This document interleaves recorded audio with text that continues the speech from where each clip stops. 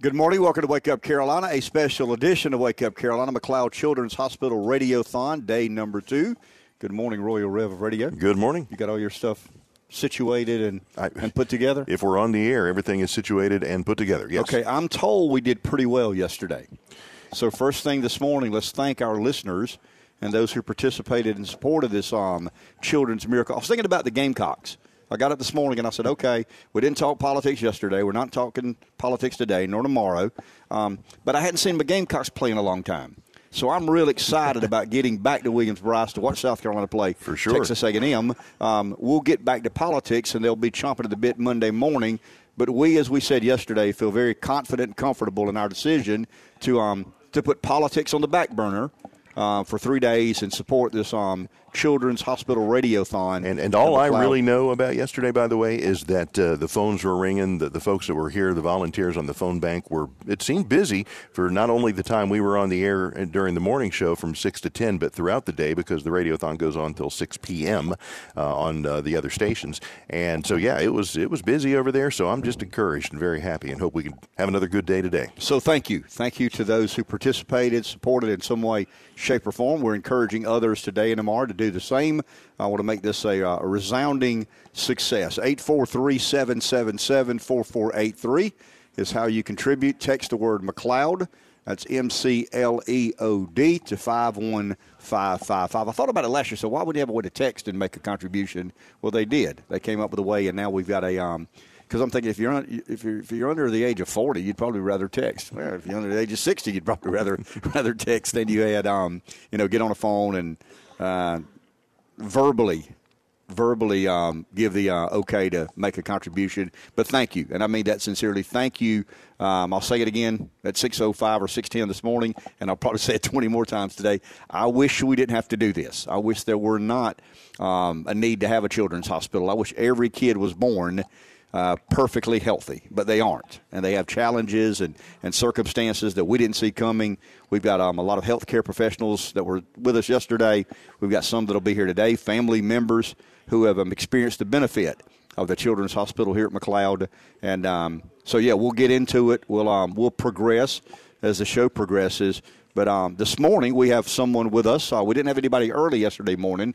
We do this morning, who is basically kind of in the fray, boots on the ground, so to speak. We're here 3 days, and then we're out back doing our other thing. The lady with us today has been, in some way, shape, or form, caring for kids for 30 years, here at Mcleod for 13 years. Doris Carter is a NICU transport, nurse. Is that right? Yes, sir. Good morning. How are you? Good morning. So let's talk a little bit about you're on your shift. You didn't have to make a special trip in. You worked all night. This isn't early for you. I've been here all night long. Yes. Yeah. This is the finale for her today. She'll get to go home as soon as we get off the air here. But you said something a second ago. It's not a question on this book, but you said never underestimate those little ones' ability to fight for their life, whether they know they're fighting for their lives or not.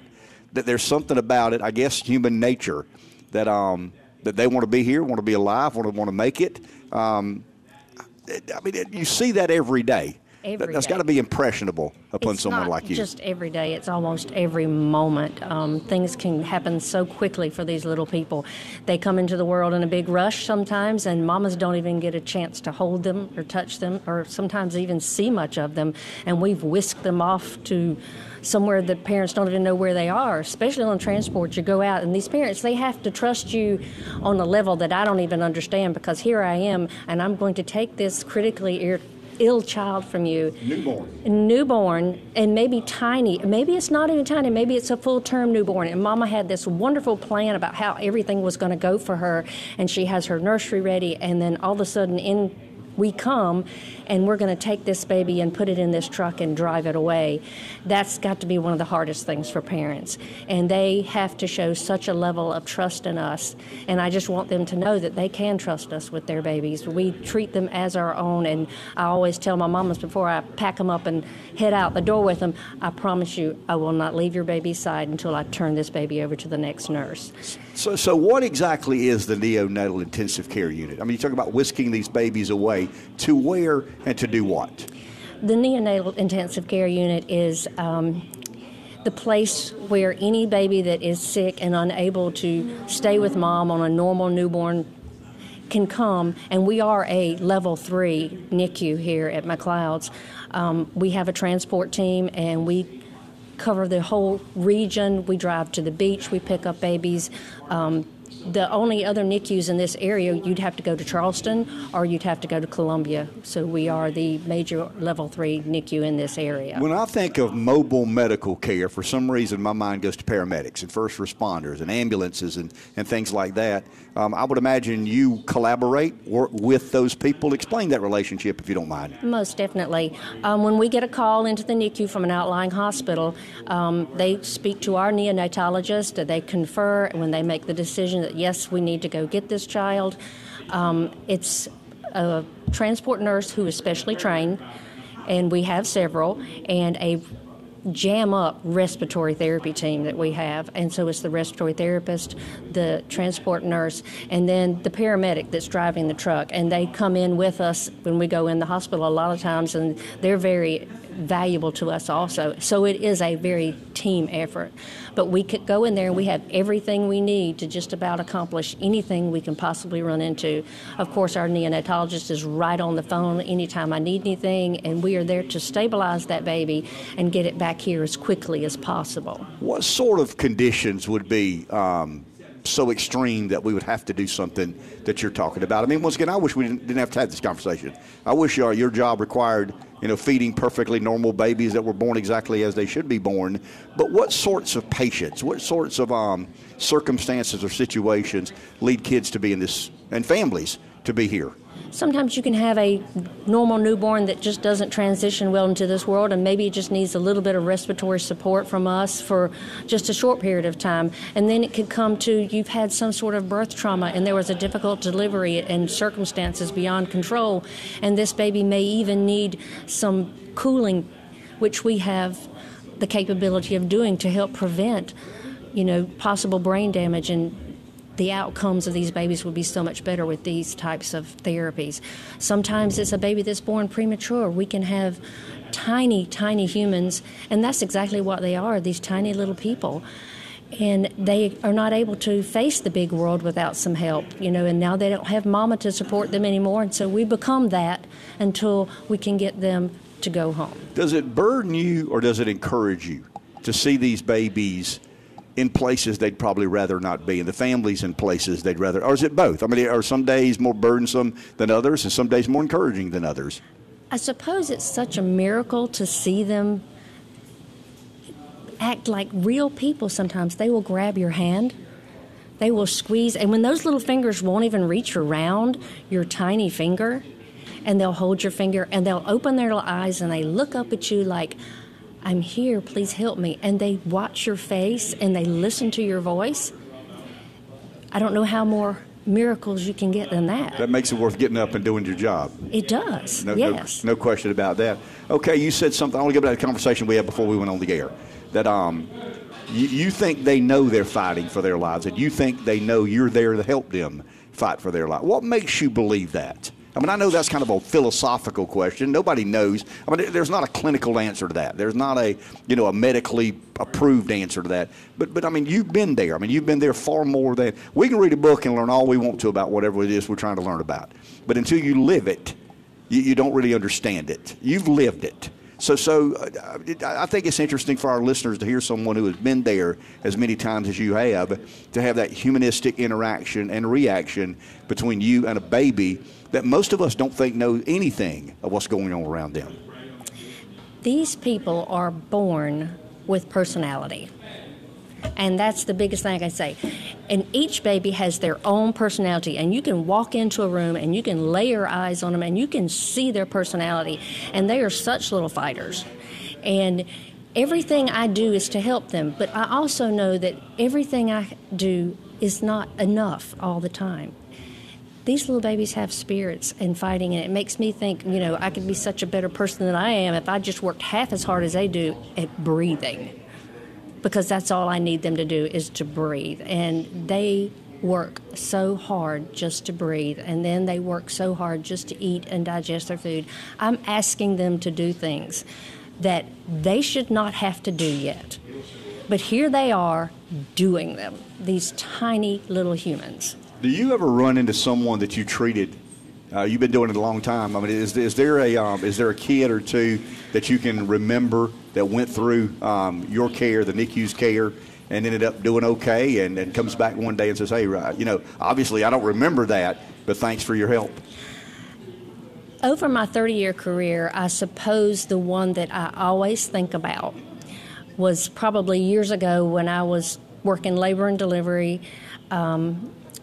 They called me in the middle of the night, and they said, "Darce, we've got somebody that needs to go to Mcleod's, and we want her there before she delivers. Can you come ride in the ambulance with her?" I said, "Sure." Got up, got there, got in the ambulance. We were going to go, and the mother's face just changed, and I said, "What's going on?" And, kind of find out that she was going to deliver in the back of the ambulance, and I'm saying, "Let me out of here," because we had not even left the parking lot. And we whisked her back upstairs to the labor and delivery department. We delivered the baby.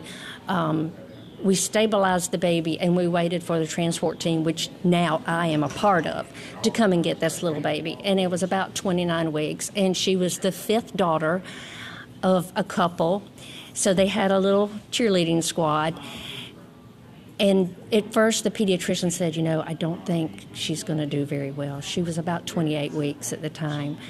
And about 5 years later, somebody comes to the nursery where I was still working at that time, and they knocked on the glass, and I went around to see who it was, and it was that family with all 5 of their little girls, and that child was 5 years old and going to kindergarten, and they brought her back up there to see me. That I will never forget. If nothing ever happens in your career, that's enough. That's enough. That's enough. Wow. Darce, thank you. Wow. Thank you for being here. Thank you for putting up with us for the last 15 or 20 minutes, and thank you for what you do for the children at this hospital. Thank you. Oh, thank the babies. Okay, there you go. Thank the babies. There you go. They turn into 15-year-olds one day, you hope, and then you wonder whether, we'll let that be. Thank you, Darce. Thank you a lot. Kind of an interesting perspective, and one that I can't give, you can't give, kind of behind the scenes of what happens there. They're fighting for their lives, and they know it. And then you notice she said people. Right. These little people. It wasn't babies. It wasn't infants. It was these little people have personalities, and they're fighting for their lives.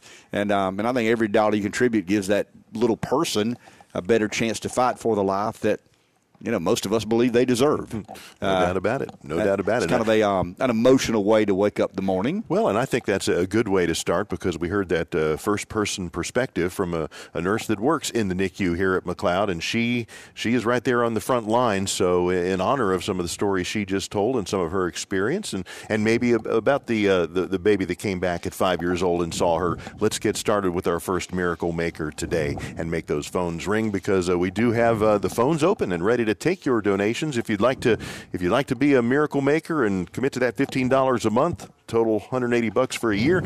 It's 843-777-GIVE, 843-777-4483, or one-time donations are, of course, very much appreciated and accepted here at the Radiothon. I want to mention our sponsors, too, because all of this would not be possible without our corporate partners that make this possible here on the broadcast side, including McCall Farms. They are our title sponsor. Harris Pest Control is sponsoring the Live 95 broadcast. Palmetto Commercial Real Estate sponsors our phone bank for us, and also King Cadillac is a supporter, and Palmetto Commercial Real Estate also underwrites the Miracle Makers for us. So all of our sponsors make this very possible and bring the Radiothon to you over these 3 days. We'll take a break. We'll be back once again. This is Wake Up Carolina. We are on the campus of Mcleod Health on behalf of the Mcleod Children's Hospital Radiothon. Back in a minute. Welcome back to Wake Up Carolina, Mcleod Children's Hospital Radiothon. Second day, first power hour of the morning from 6:30 to 7:30 is what they've designated.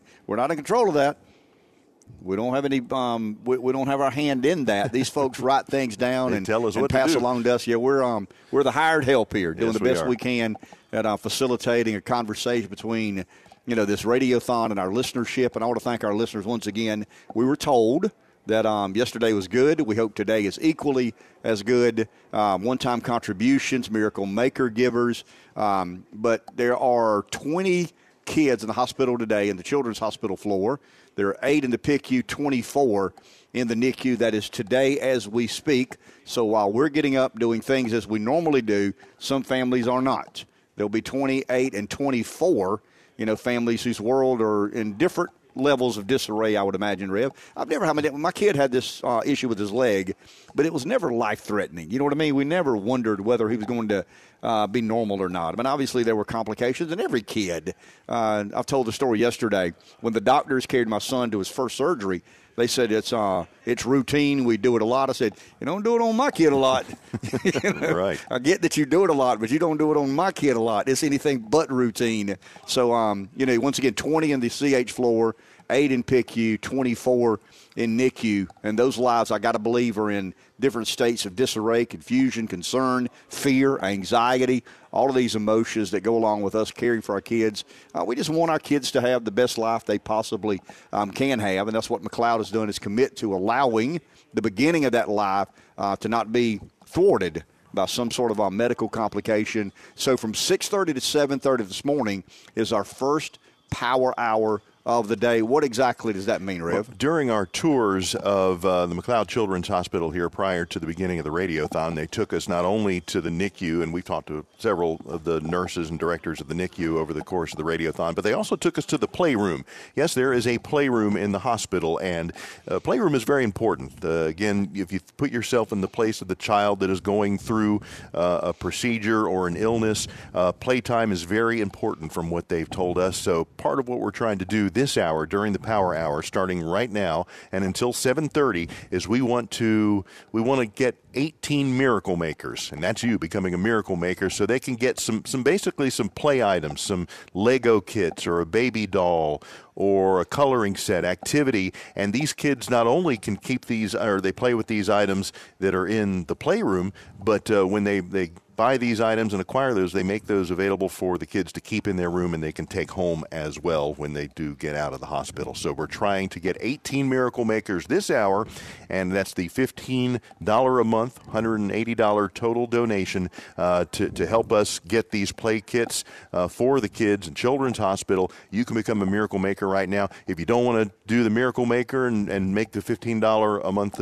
commitment over the course of the year, you can make a one-time contribution. Those are all welcome as well and make a difference as well. So the number is 843-777-4483, 843-777-GIVE. And one of the questions we addressed yesterday is, if you give to a charity, you have a right to know where the money's going. What are they doing with the contributions I make to the charity? We've heard a lot of we've had a lot of stories in the last 20 or 25 years in America about charities misusing the money, not doing with the money what they said they were going to do, administrative cost. I don't want to call anybody by name, but some of the noted charities in America have had issues with administrative costs and how much of the money actually goes to, when people contribute to a charity, they want their money to not be tangled up in administrative cost and salaried personnel and all these other sorts of things. 100% of the money stays local. They are our local children's hospital. No child will be turned away. And I think it's important as we're a local radio show, a local radio company with a local audience. So that matters to us, that we're affiliated with a hospital that serves this community, serves this area, and 100% of its contributions will make, they'll stay here. And I said something yesterday that may have sounded a bit crass when I said your money doesn't end up in Sacramento. Your money doesn't end up in Portland. I'm not making light of the issues that Portland deals with or Sacramento deals with, and I'm certainly not suggesting let those folks deal with their issues and we'll deal with ours. But once again, we've always prided ourselves, Rev, on the local influence, local being a priority. This is our local hospital.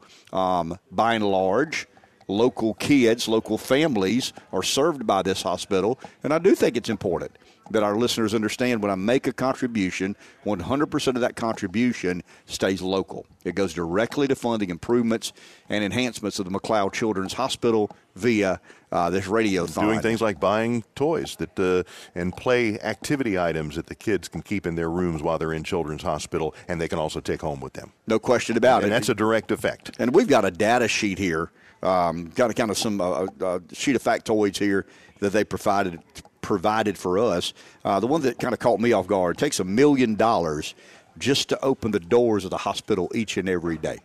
I mean, that's a big budget, and nobody's here to believe that we're going to raise enough money to build a new hospital, raise enough money to buy a new helicopter. We're simply trying to raise money for the ancillaries, some of the add-ons, some of the luxuries and amenities of child care. When these families come to this hospital, their lives are completely disrupted. We're trying to alleviate some of that disruption the best way we know how, and we couldn't do this without our sponsors. And I want to make sure we do right by them. Obviously, we're the voice. We're the conduit, the liaison between the hospital and you, our listeners. But none of this would have happened had it not been for our sponsors. And I'm kind of proud to say the folks that have been with us for the longest are the ones who stepped up and said, yeah, I know you're not talking politics, doing your normal thing, but I absolutely want to be a part of helping you make this a success. And I'll let you tell once again who our sponsors are. McCall Farms is actually our title sponsor. They're underwriting the entire 3-day event across all of the community broadcasters' radio stations. So McCall Farms, a great corporate citizen and friend of community broadcasters. We appreciate them as our title sponsor. Live 95 sponsor today is Harris Pest Control. And we have an underwriter of our phone bank and our Miracle Makers, and that's Palmetto Commercial Real Estate. Again, another long-time affiliate and partner of the radio show, and a long-time supporter of great endeavors like the Children's Miracle Network Radiothon. So thank you to Palmetto Commercial Real Estate, King Cadillac, and many more, and we'll be talking about them. In fact, we'll have a Power Hour sponsor next hour, 2 Men and a Truck. So we appreciate everyone coming on board, because every bit makes a difference.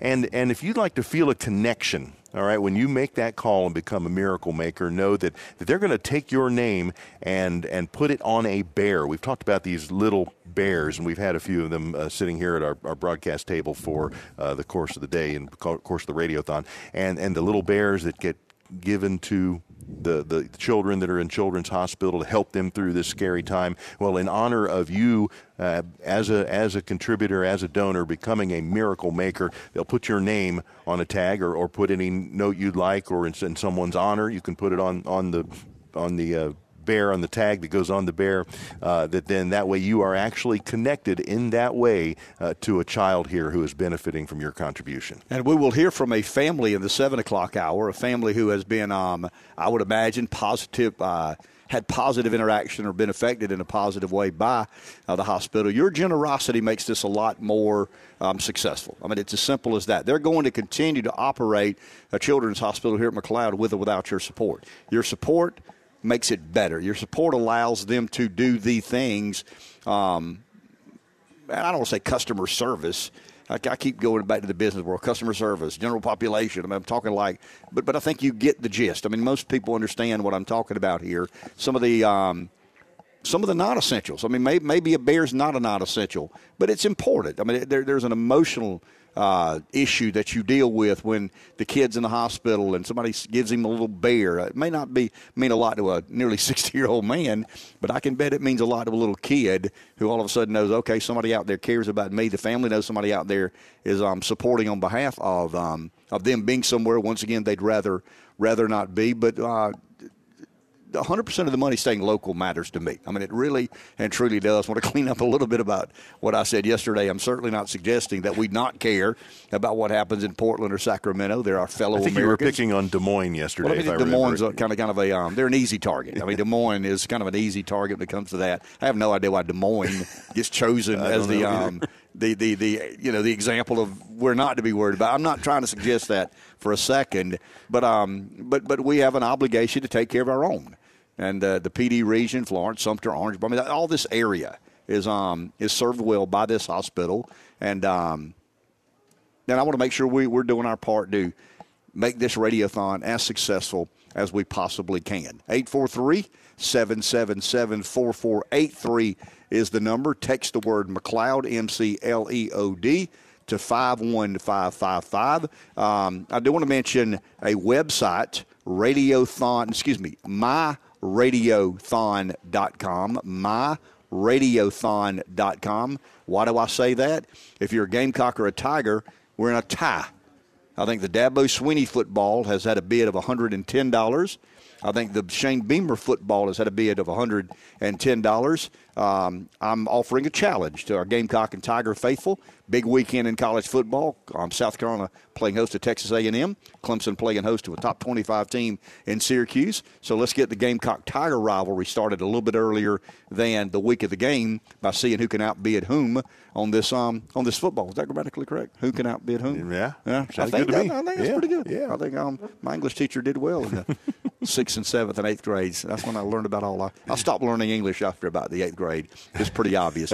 But I mean, we could do better than $110 per football. I think one year, if I'm not mistaken, we had kind of a tussle between the Gamecocks and Tigers on who was going to pay the most for a football. And if I'm not mistaken, a Will Muschamp football brought $1,000. I think so. So if a Will Muschamp football can bring $1,000, what could a Shane Beamer and Dabo Sweeney football bring? So with the Tiger and Gamecock faithful, go to myradiothon.com. Let's have a spirited competition, helping a children's hospital. But also, you're supporting your fellow friends in Garnet or your fellow friends in Orange. We also have some other memorabilia and sports paraphernalia. If I'm not mistaken, the Atlanta Braves have made some contributions to this. The Carolina Panthers have made some contributions to this. The Florence Flamingos, if I'm not mistaken, have some things offering for bid. So we got Gamecocks and Tigers and Braves and Panthers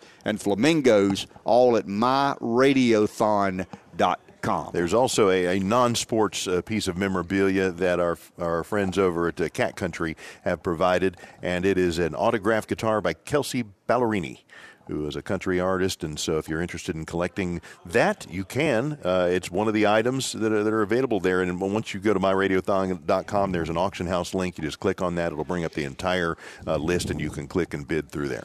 Good deal. We'll take a break. We'll be back in just a few moments. Welcome back to Wake Up Carolina on the campus of Mcleod Health. On behalf of the Mcleod Children's Hospital Radiothon, Reggie Armstrong is still with us this morning. Good morning, Reggie. How are you? Hey, good morning, Ken. I'm doing well. Yourself? We are doing well. I don't want to talk market today. We don't want to talk about how up it is or how down it is, but you've led me to believe that you've always felt as an individual and a business, it's important to give back. I want you to expound upon why you believe that and why you've allowed your business to reflect that personal judgment you've made, if you don't mind, Reg. Sure, and you're right. When you've got kids sitting in the NICU and you're focused on trying to make a difference in lives, the markets scare everybody. And one of the things I'm going to share, with your permission, is just why planning for this sort of thing actually helps. But for me personally, one of the best pieces of mentorship, if you want to call it that, Ken, or advice, was a friend of mine's, Jack O'Donnell, passed away back in 2006. But one of the things Jack told me, he goes, Reg, err on the side of generosity. In other words, if you're going to err on one side or the other, being stingy or generous, be generous. And that goes from, if you're leaving a tip at the restaurant and 15% or 20% is $9.08, round it up to 10. If you've got a little extra money, you're probably going to be okay without that little extra money. So, as you guys are doing this wonderful telethon, or I think telethon, radiothon, excuse me, $15 a month, most of us, maybe not everybody out there, but most of us can do without $15, and we might be making a difference in someone's life. So for me, it's part of my Christian background to believe that we're meant to serve our neighbor. But there are many non-Christians who believe that as well. You don't have to be Christian to be generous. You can be Jewish. You can be Hindu. You can be, all of those wonderful individuals can contribute. And so me, it's just been, hey, we're put on this earth for a purpose. We're here to love God and neighbor, and so this is the loving the neighbor part, and it's just kind of part and parcel of who I am as an individual. And I would hope others out there, I know there's others out there who are far more generous than I am, and if I may, Ken, it's not so much the amount. You may remember that parable about the widow and the widow's mite, where she put in just 2 pennies, 2 coins, but it was all she could afford. It was, in fact, Jesus said it's all she had, and so sometimes we have to give sacrificially, and so to me, it's important. Reggie, when someone in your position deals with people who are trying to make investments decision, do you advise them to make charity a part of the overall picture? I mean, obviously, it's not your job to tell people what to do with their money. But do you find that most people that have done well financially end up in a place of having the opportunity to invest and try and save for a future? I mean, do you find those people in general have a charitable spirit and really want to reward others for the blessings they feel they've received? I do. Again, it varies obviously from person to person, everything. And in terms of priority, most people are want to make sure they've got enough for themselves. Number one, not run out. Number two, they want to make sure that they leave something behind for children. But for many of them, the majority, I would say, charitable giving, charitable thinking through a legacy is important to them. Now, some of them it's just doing things along the way. Others it's leaving behind some sort of bequest. And so with that, we do part of the planning. Part of the purpose of that part of financial planning, Ken, is so that someone can sit there and say, okay, we've built into the plan donating X dollars a year, or we've built into the plan leaving this much behind. And because we've run the plan, we've done the worst case simulations, we can feel comfortable as a family that we can afford to do this, that we're not going to end up having to be on the receiving end of charity because we gave money away. Now, I go to the parking lot mission many Saturday mornings, and there's nobody in line needing help that got there because they gave too much away. So, I'm a big believer that God, you can't outdo God in generosity. And so part of that planning, you're right, I don't tell them what to do. If they don't, if charitable giving is not part of their goals, that's not my job to say, well, it should be. That's not what we do. But if it is part of what their desires are, it's figuring out how do we do it smartly? How do we do it advantageously for them, maybe tax-wise? How do we make sure it fulfills what's important to them? Well explained. Reggie, thank you a lot. We'll get back to the usual grind of the market come next Thursday. Thank you for your time, Reg. Absolutely, and thanks for all you guys are doing, guys. All right, absolutely. Bye-bye. I think Rev will agree with this. I mean, I got a lot of complexities about. My wife calls me the most complicated, simple man on the planet, and that's probably a pretty good description. I mean, I profess to be simple. I'm real complicated. One of the most interesting parts of human nature to me is who gives based on what capacity. I mean, I've got people in my world who have enormous capacity, not much of a willingness to give. I got some people who have enormous capacities and give more than I think they should. There are others who don't have a lot and give very little, don't have a lot, and still give a higher percentage. It's just interesting to me what it is about our human DNA that allows us to be charitable or not. Fear. I don't want to run out. I need to keep my money. I got all these bills. I got all these circumstances. I don't know about this. The unknowns freak us out a lot. And I think we all go to a place to decide where what is right, what is wrong, how much we should give, should we not give, what charity do we trust. I just think it's an interesting complexity of the human dynamic as what makes people give. I got this particular friend of mine, and he's never made a lot of money. I mean, he's as good a guy, smart a guy, competent guy, but for whatever reason, financially, he's just never made a lot of money. The son of a gun gives more. He'll embarrass you and how much of his money he gives compared to what your capacity and what you could do. And I just kind of, I'll say that on the air. I mean, I kind of want to be like him, you know what I mean? Mm-hmm. But I'm not gutsy enough, you know what I mean? I'm going like, yeah, but this could happen next year, and that could happen in 3 years. My daughter's age. I mean, we all play that out in our feeble brain and in our personal lives. But it's just kind of an interesting concept, the human nature. Why people do what they do, when they do, how they do, or why they don't. Why they don't do, when they do, how they do, and where they do. It's interesting to me. Some of the most interesting conversations we've had in our Mcleod Children's Hospital Radiothon have been with the families. We've heard from caregivers. We've heard from vice presidents. We've heard from, heads of department and directors and all these other sorts of things. But the most compelling story is the personal story, a parent, a family who have been directly affected, influenced by what we're trying to do here and raise money for a children's hospital to allow the advancement of care, better outcomes, less tears in parents and family members' eyes. And someone with us this morning, Connor Horton, has a story. Connor, good morning. How are you? Good morning. How are you guys? So Madeline is your daughter. Yes. Madeline was a patient here. She was a year ago, pretty much. Walk us through that. I mean, I don't want to ask you, hey, what about this? Just but in your own word, your personal narrative of why you're sitting behind that microphone. Most definitely. So ever since Madeline was about 2, she started having some breathing issues, not on a regular basis. It would be generally after she had a common cold, she would deal with it. So we started on a nebulizer pretty early.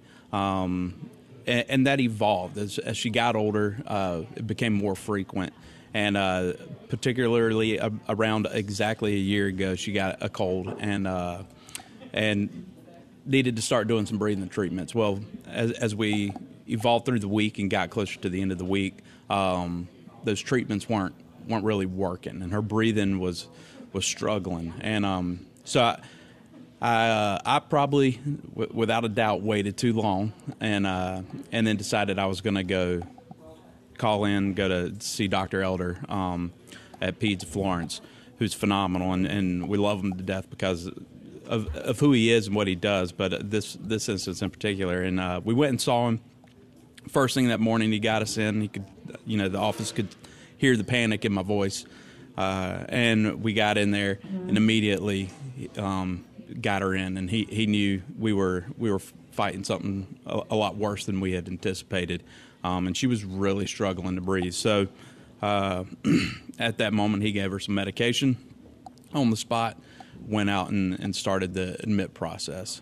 and came in, gave me some instructions, helped kind of calm me down, and then made sure I knew what the plan was. And we made our way here to the Children's Hospital, walked straight in. They got us right up to a room. And this just so happened to be on October 26th, which was the day before her birthday. So as we were came in, they saw her, got some immediate attention when we got in, gave some more medication, started doing breathing treatments, and got her under control. Well, through all that, we had some conversations talking about tomorrow being her birthday, and so one of the nurses came in, talked to her, and asked her what things she liked and who was her favorite princess, or whatever that was, and she was calming down. She was adapting to the nurses being so friendly and kind, and then I'd say probably an hour later, they had a little parade for her. So they came in, they had a big poster wishing her a happy birthday about it being her day, brought her presents. She got to unwrap presents, so blankets, dolls, all kind of stuff. So it made her day. She went from being terrified and freaked out to just being excited about every time somebody came in to see her. They wished her happy birthday, and I mean, it was as a parent, when you're in that situation, and that's everything to you, your child. Sure. It really was a heartwarming, heartwarming experience, and then at the same time, just gives you a whole new appreciation for what happens in this building that you don't really see when you drive down the street. Let's go back to you because I've got 3 kids. I got 2 sons, and I kind of like them at times. Right. I got a daughter that I think walks on water. The daddy-daughter dynamic is something. I mean, it really is. There's something special. I mean, I think moms and sons have something that fathers don't understand. I think fathers have something with their daughter that moms don't really understand. You talked about being panicked. How when you get your daughter to a place that can care for her, how does that make you feel? I mean, I'm talking about, you said I probably waited too long. Join the club. We all procrastinate right. To some degree. But once you made that decision and you see your daughter getting that sort of care, what comes over you? I mean, I know it's a weird way to ask it, but as a father, that's the most important thing in your world. Yes. And all of a sudden she's you don't question whether she's in good hands or not. You know she is. How I don't say how less concerned, because I'm sure you're still concerned. Yeah. But what sort of comfort does that bring you? Yeah, well, first I'll say that my wife is extremely tough competition. Even though it's my daughter, my wife is a rock star, so it's hard to be competitive. You've done with her good on on being that. a Okay. favorite. Yeah, you got to get that in. But then the relief that I had, the assurance that everything was going to be okay. It's funny how I didn't want to be overreacting at first, and then it was time to overreact, and they treated her as much as they treated me in a sense. They really helped calm my nerves, and then set us out with a plan on how to be prepared and prevent it from happening again, and how to be proactive. And they have an asthma camp, so we eventually evolved into it being diagnosed as asthma. They taught us about the asthma camp, and she went to that and had the best time. She wants to go to it all the time now. We have to tell her you got to wait till next year. But yeah, the sense of relief and the the calming nature that they brought us to was it was so important and so needed at that time. And it felt like we were there with some unknown family members. And how is Madeline today? Great. Used to be able to use the threat of like, hey, don't jump on the bed. You could fall down, get hurt. You want to have to go to the hospital, and that's the wrong thing to say now, because she's like, yeah, can I go to the playground? They have the playroom in the children's hospital. So, we got to be careful on that. But yeah, she's doing great. She's a normal 6-year-old, wide open, wildest imagination. So. Good deal. Everything's great. Well, congratulations. Yes, congratulations. Thank you for being here. And that personal testimony. I mean, Rev and I are here 3 days a week, 3 days a year, really and truly 3 days a year, trying to learn as much as we possibly can. But I think the most interesting testimony are those parents who have dealt firsthand, up close and personal, with what this hospital has to offer. I'd said it in an hour. I'll say it again. You ready? Yep. I wish we didn't have to do this. Right. I mean, I wish Madeline were perfect. I wish my kids were perfect. I wish your kids were perfect. They ain't. Life gets in the way. Things happen that are unexpected, and people need care. And they built a special hospital dedicated particularly and specifically to kids. And once again, I wish we didn't need a children's hospital, but we do. And we need to support it every way imaginable. That's why we're here today. Connor told you his story. There are going to be other stories we hear as the rest of the week progresses. But we've got a job to do, and that is raise as much money as we can. I'm a little bit blunt. I mean, I'm not real diplomatic when it comes out. I mean, really, we're here to. Yeah, I mean, I hear you. Okay, sarcastically, my partner in crime said. Thank you, Blaze. That's kind of an inside joke. Yeah. Thank you, Blaze. Yes. No, we're here to successfully raise money. And we believe a lot of these stories will help motivate you into contributing to a children's hospital. I got to believe, I don't know this to be true, but I got to believe Connor never imagined he'd need a children's hospital.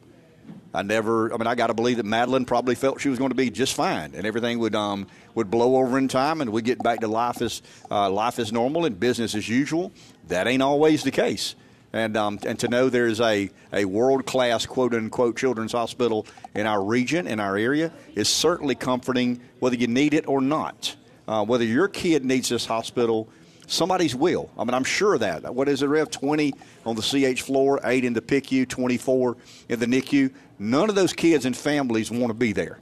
They all wish they were somewhere else. That's right now. That's today. That's today as we speak. That's what's happening in the Children's Hospital today. And once again, they'd much rather be at school or Disney World or at a ball game or playing with their friends.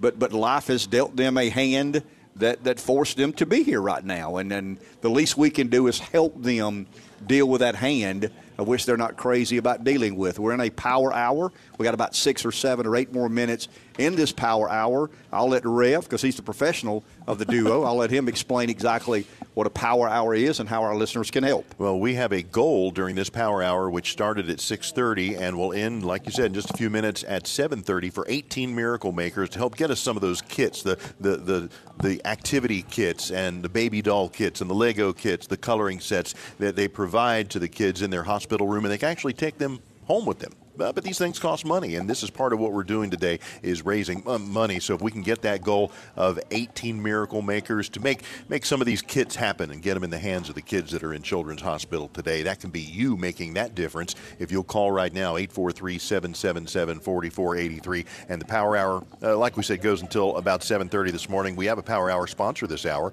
2 Men in a Truck are bringing us the Power Hour, so we thank them for their involvement, and McCall Farms and Harris Pest Control and Palmetto Commercial Real Estate and King Cadillac, all providing support for our broadcast at the Radiothon today. Okay, we'll take a break. We'll be back in just a few moments.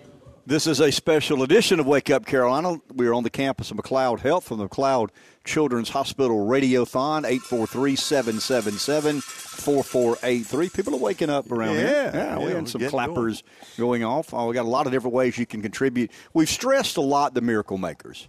I mean, it's a payment plan, I guess. You're giving $180, $15 a month. I mean, we talked about earlier, I think Reggie touched on this. I mean, people have different giving capacities. I have no idea what yours is. Sometimes I don't know what mine is. Sometimes I think mine's one thing and it turns out being something else. That happens a lot in my case. But we're encouraging people to give in whatever way, shape, or form you can. If you want to be a Miracles Maker, we'd love to have that. If you want to give a one-time contribution of $10 or $1,000 or $100,000, we'd certainly appreciate that. But we're not saying you got to give this way or you got to give that way. We're asking you for contributions. It'd be pretty arrogant if it's just to say, yeah, if you're going to contribute, make sure you contribute the way we want you to contribute. We're certainly not doing that. What Mcleod is doing and the Radiothon is doing is try to create a multitude of ways for you to be comfortable with making a contribution. And you hear some of these bits, so to speak. I mean, that's radio talk, but these families that talk about the service and medical care they received here at Mcleod Children's Hospital, it's compelling. I mean, it's just, I mean, to begin with, it's very emotional, and I can't imagine going to bed at night with a baby beside your bed that belongs to you. I mean, God blessed you with that infant, and you don't know if the baby's going to live through the night or not. I mean, I can't begin to fathom what sort of emotion you deal with when that's the case. But people deal with that. People will deal with that today. They'll deal with it tomorrow and the next day and the day after. The majority of babies are born healthy. No question about it. The majority of babies don't need some of these advanced equipment. And I've got diapers and I've got stethoscopes. Tiny. And I've got, specialized just small things that it really blows your mind. I got a little bear here with a diaper on. I hold in the palm of my hand, and they tell me that that's the size of some of these preemies when they're born. I mean, everybody wishes the kid were born or carried to full term and born healthy and everything's just A-OK. Not always the case. And what we're trying to do is, encourage people to contribute to a hospital that has been over time as committed to addressing these issues as any hospital, that I know of, the only hospital in our area that really has addressed children's care as aggressively as Mcleod here, or as Mcleod has here. And you've said it many times that you'd hope that you don't have a need for these type of services, but if you do need this type of service and facility, won't you be glad that there's one here and available and can provide the urgent and critical care as it's needed? So that's the service that Mcleod Children's Hospital provides to this entire region. Help me here for a second. I mean, there's a lot of analogies I can use. It's a little bit like life insurance. It's a little like a seatbelt. But there are certain things that we do in our lives in preparation for something we hope never happens. I mean, True. Odds are I'm going to get in my truck and make it home today. You as well. I mean, I think I'm going to see you tomorrow morning, but you never know. I mean, you really and truly never, ever know. True. And whether you have a kid that needs this special care or somebody else has a kid who needs this special care, I think we all have a humanistic obligation one to another to try and address some of those. I think Dr. Gilpin yesterday really talked about the passion, of the hospital, the commitment of the hospital. If somebody asks, hey, what do you want to do for a living? I want to work in a hospital that cares for premature babies that may or may not make it through the night. Count me out. I don't want any part of that. I mean, I want to pass out lottery tickets. I want to call football games. I want to be, a quarterback of the Green Bay Packers. But life is complicated. I mean, life presents us with challenges and opportunities that I mean, when you get in a car wreck and you've got your seatbelt on, guess what you've done? You've improved the likelihood that you're going to be okay. When you buy life insurance and something does happen that you never expected to happen, people are taken care of. And I think I look at children's hospitals in that same regard. People aren't going to stop dying. People aren't going to stop getting in car wrecks. So wear your seatbelt, buy some life insurance, and contribute to a children's hospital that is trying to prepare for these inevitable, unfortunate circumstances. And it's easy to say, well, man, that brings me down. I don't want to talk about all that negativity and think about that. And I had somebody tell me yesterday, those stories or testimonials you guys play makes me cry. Well, that's not the intent, but the intent is to remind you and force upon you the realities of what the real world presents. And you may never need it, and I hope and pray you don't ever need it. But somebody will. In fact, there are 20 plus 8 plus 24 that are utilizing the services of the Children's Hospital today. And I got to believe those 28 plus 24 people never imagined they would be in a children's hospital. I don't have any idea the severity of condition with any of those kids. But I know if you're in a PICU or a NICU, there are issues. And this hospital is trying to be better prepared to address those issues, and they're counting on you to help. And it's no child turned away. 100% of the money stays local. That's important to me. I mean, I've been a little bit, reminding of 100% of the money stays local because I hear a lot of chatter with people who contribute to charities about should I or should I not? Where does the money go? How much is caught up in administrative costs? How much is in travel and all these other sorts of things? And some charities have done a lousy job of, taking your money and putting it to highest and best use. This hospital spends 100% of its money on this children's hospital. Every dollar we raise in this radiothon will go to provide better care for these kids. It's not about buying cars, not about building buildings. I mean, there are other funds that do that. The money we raise addresses some of these issues, whether it's diapers, whether it's stethoscopes. And you mentioned a second ago, it becomes a little more personal. We got these bears, these Care Bears, and your name is attached to this. It becomes very personal. It's kind of an interrelation between the person who contributes X number of dollars and the kid that is in the hospital today as we speak. We've got a lot of different ways that we've allowed, or trying to create a lot of different ways that allow you to contribute in a way you're comfortable with. We got miracle makers. We've got one-time contributions. We've got a website, myradiothon.com, myradiothon.com. There's some sports memorabilia, if I'm not mistaken, for auction. There's a Clemson football, a Carolina football signed by Dabo Swinney and Shane Beamer. There's some Atlanta Braves memorabilia. And there's some, help me here, Ref, Carolina Panthers stuff on there. Flamingos, the Florence Flamingos, got a guitar, signed an autographed guitar by Kelsey Billarini. Yeah, and so all of that is up for auction. And we have an ESPN prize pack that includes, just different little things, cups, tumblers, I think a sweatshirt and some other things provided by ESPN Radio. So a lot of items on there, but you can find it. You click on the auction house link right there at myradiothon.com. So tell them how to do that. I mean, you go to myradiothon.com and then do what? Well, when you get there, you'll see that there is a donate link. If you just simply want to make a donation, you can click on the link and make that donation right off of that site. But there's also a button called Auction House. And if you click to that, it'll take you to the auction site, and then you can view the items that are up for auction and see what the current bids are. Now, of course, we're going to award the items toward the end of the Radiothon on Friday, but you can see what the bids are, place your bid, and we've started yesterday, and the bids already started coming in. So if you want to get in on that, go to myradiothon.com, and again, the link on there says Auction House. Just click on that. And how much money are we trying to raise? As much as we can. Exactly. As much as we can. There's not a number out there, some magic number that makes sure this hospital has exactly what it needs, but they'll spend the money smart. They'll spend the money in the best interest of these kids, and we're encouraging our listeners, and you always have. I mean, you've always stepped up and been a part of this. There's some concern across the country because of because of what we do the other days during the week. I read a lot. I mean, I read about finance and the economy and politics and government and all these other sorts of issues. I mean, there's a lot of concern about the economy. There's uncertainty about the economy.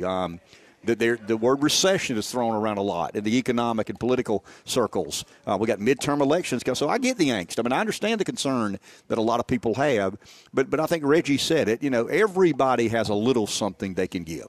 Some have a lot of something they can give, and the charitable spirit, I think, has been reflected in our interaction with the audience that normally, discusses and argues and debates politics and government and the economy and all these other sorts of things. And I stand by the decision. And I'll let you a little inside baseball. I mean, we know we're heading to a midterm, and Rev and I are always concerned about, wow, man, we're heading to a midterm. We're going to take 3 days off of political discourse and start supporting a hospital. I have no regrets. I mean, I know we're doing the right thing. I know we are doing the right thing by prioritizing a hospital that cares for kids and not, politicians from all over the country trying to gain control of the Congress. And we'll have plenty of time to get back to work on that. But I want to make an observation here because, we have a group of volunteers here at our Palmetto Commercial Real Estate phone bank, and they're here to answer phone calls and take your pledges directly when you call. They'll take the information. And they haven't been on the phone for a while. Have you noticed that? I have. It's quieter today than it was yesterday. The phones are not ringing, and they haven't been for the last few minutes here. And you can hear in the background when they do get a contribution or a donation or a pledge,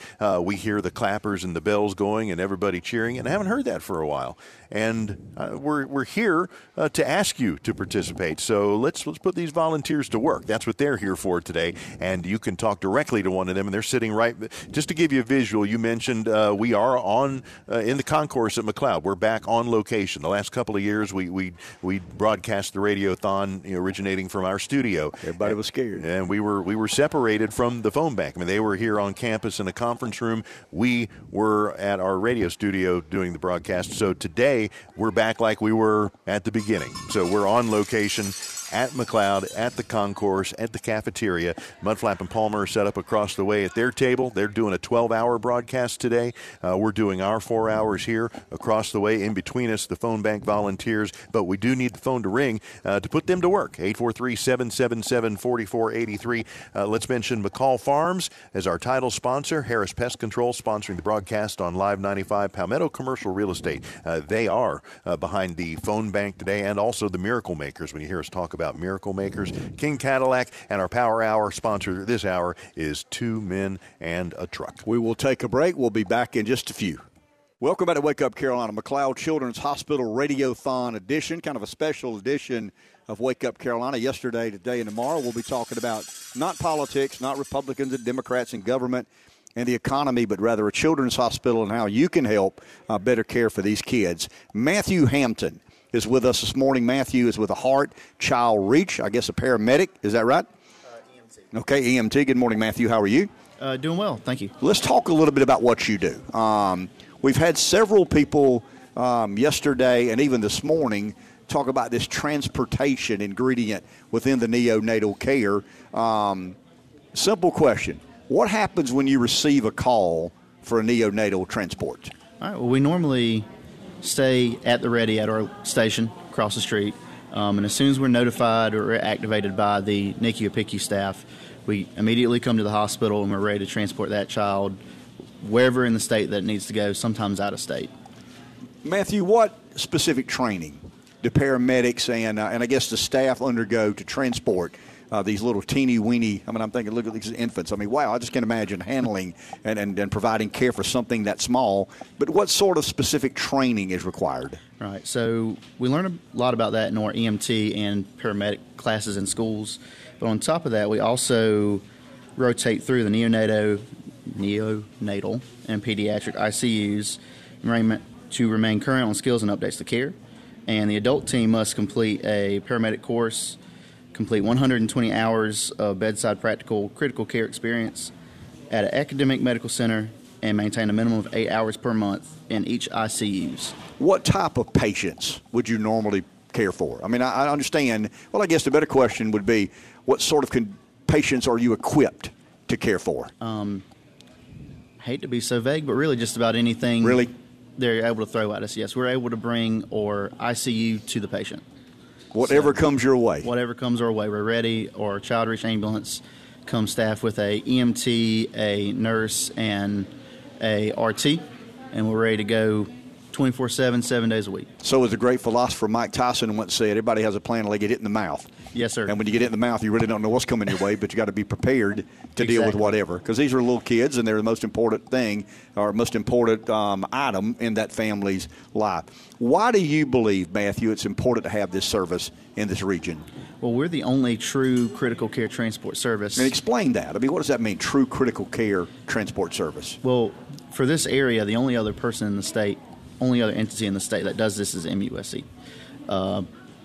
We're able to do many things. I mean, we can do things that normal EMS and your normal transport services cannot. When you call for child reach or when you call for heart reach, you're getting on child reach, you're getting an EMT, you're getting a nurse, and you're getting respiratory therapist. When you call a normal transport service, you're getting a paramedic and a basic. On the heart reach side, you're getting a nurse and 2 paramedics, 2 critical care paramedics. We're able to handle anything that's thrown at us. So you're a young guy. What made you want to do this for a living? I mean, what did you see that said, I kind of want to be a part of that? There's no greater feeling and no greater honor in the world than being able to help someone that can't help himself. And that was your calling? That I truly feel like that was my calling. Yes, Good deal. Sir. And you've been on a 24-hour shift. Yes, You're at the sir. end of a 24-hour shift. Yes, sir. Good deal. So the coffee's keeping you going. It is. It's starting to kick in now. Okay, fair enough. Appreciate you coming by. Well, thank you, a sir. lot. Thank Thank you you for for what having you do. And that's another element within caring for these children. They don't always get in the car and drive to the hospital. Sometimes you have to go get them under their terms and conditions, wherever they are, however critical they may be. That's what we're trying to do here, Rev. We're trying to raise money to better equip people like Matthew and the hospital, coordinating together better care for these kids. 843-777-4483. You can text the word Mcleod to 51555. We're trying to do some miracle makers here. I'll let you elaborate a bit, Rev. Yeah, we're getting ready to go shopping, and we'll elaborate in the next hour. We're going to go shopping for the Child Life Program here at Mcleod Children's Hospital, and that'll start in just a few minutes at 8 o'clock. We thank McCall Farms and Harris Pest Control and Palmetto Commercial Real Estate, King Cadillac, 2 Men in a Truck, and all of our corporate sponsors who are underwriting our endeavor today here as we are live from the campus of Mcleod. We're in the concourse right by the cafeteria. Our phone, it looks like they're doing a shift change at the phone bank over here. So we'll have another group of folks ready to take your calls. In fact, I don't want to say nobody's there now. They're taking calls now at 843-777-4483. But we'll have a new group on the phone here starting in just a few minutes. If you'd like to become a miracle maker or make a one-time donation, it is very much encouraged and appreciated. Yep, encouraged and appreciated is exactly right. We'll take a break. We'll be back in just a few minutes from the campus of Mcleod Health. I think I'm correct when I say we're halfway through this. Now, I have an advanced degree from the Hannah Pamplico School of Advanced Mathematics, quantitative physics, and nuclear understandings. But if we did 4 hours yesterday, then a couple of hours today, that means we're 6 hours into a 12-hour ordeal, or halfway home. Am I right? I think so. So have we done as well in the first 2 hours as we did 4 hours yesterday? It doesn't seem to be as busy. I'm not being critical, but it just doesn't seem to be as busy. Did we do better yesterday, Rev, than we're doing today? I mean, the best we can do is still not good. I mean, you and I are very limited in our capacities and abilities. Very true. But we need to kind of turn it up a notch here. We need to really get ourselves motivated to help. I'll tell you, one of the inspiring parts of this to me is to watch the business community of Florence rally around this cause. I mean, I'm looking over here and I see Pepsi everywhere. You got a lot of Pepsi employees here. That's another sponsor of our feeble attempt at Radio Brilliance. They're not here to be paid. They're not here to promote Pepsi. They're here to answer the phones and make sure we have a successful radiothon. But the only way we're going to have a successful radiothon is for you folks to contribute some of your hard-earned money.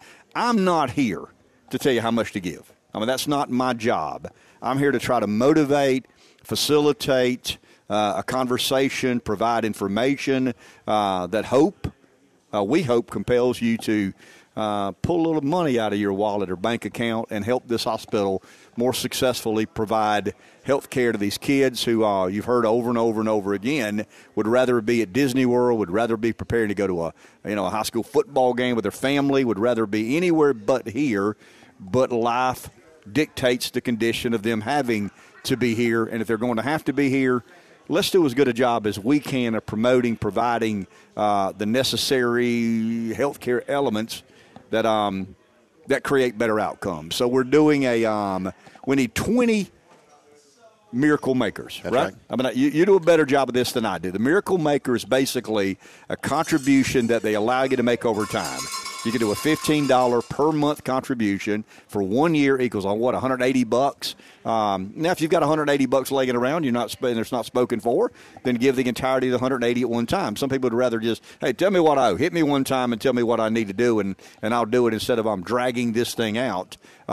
But they do have a way for you to quote unquote, make payments on your contribution because people understand. I mean, the hospital in Mcleod understands that it's your hard-earned money, and they're asking you to make a contribution out of generosity of your hard-earned money. And there's uncertainty about the economy. We hear the recession word a lot, and people get concerned when that's the case. But many of you have done well, and you have a spare dollar or two to contribute to this hospital care for these kids, and that's what we're asking you to do.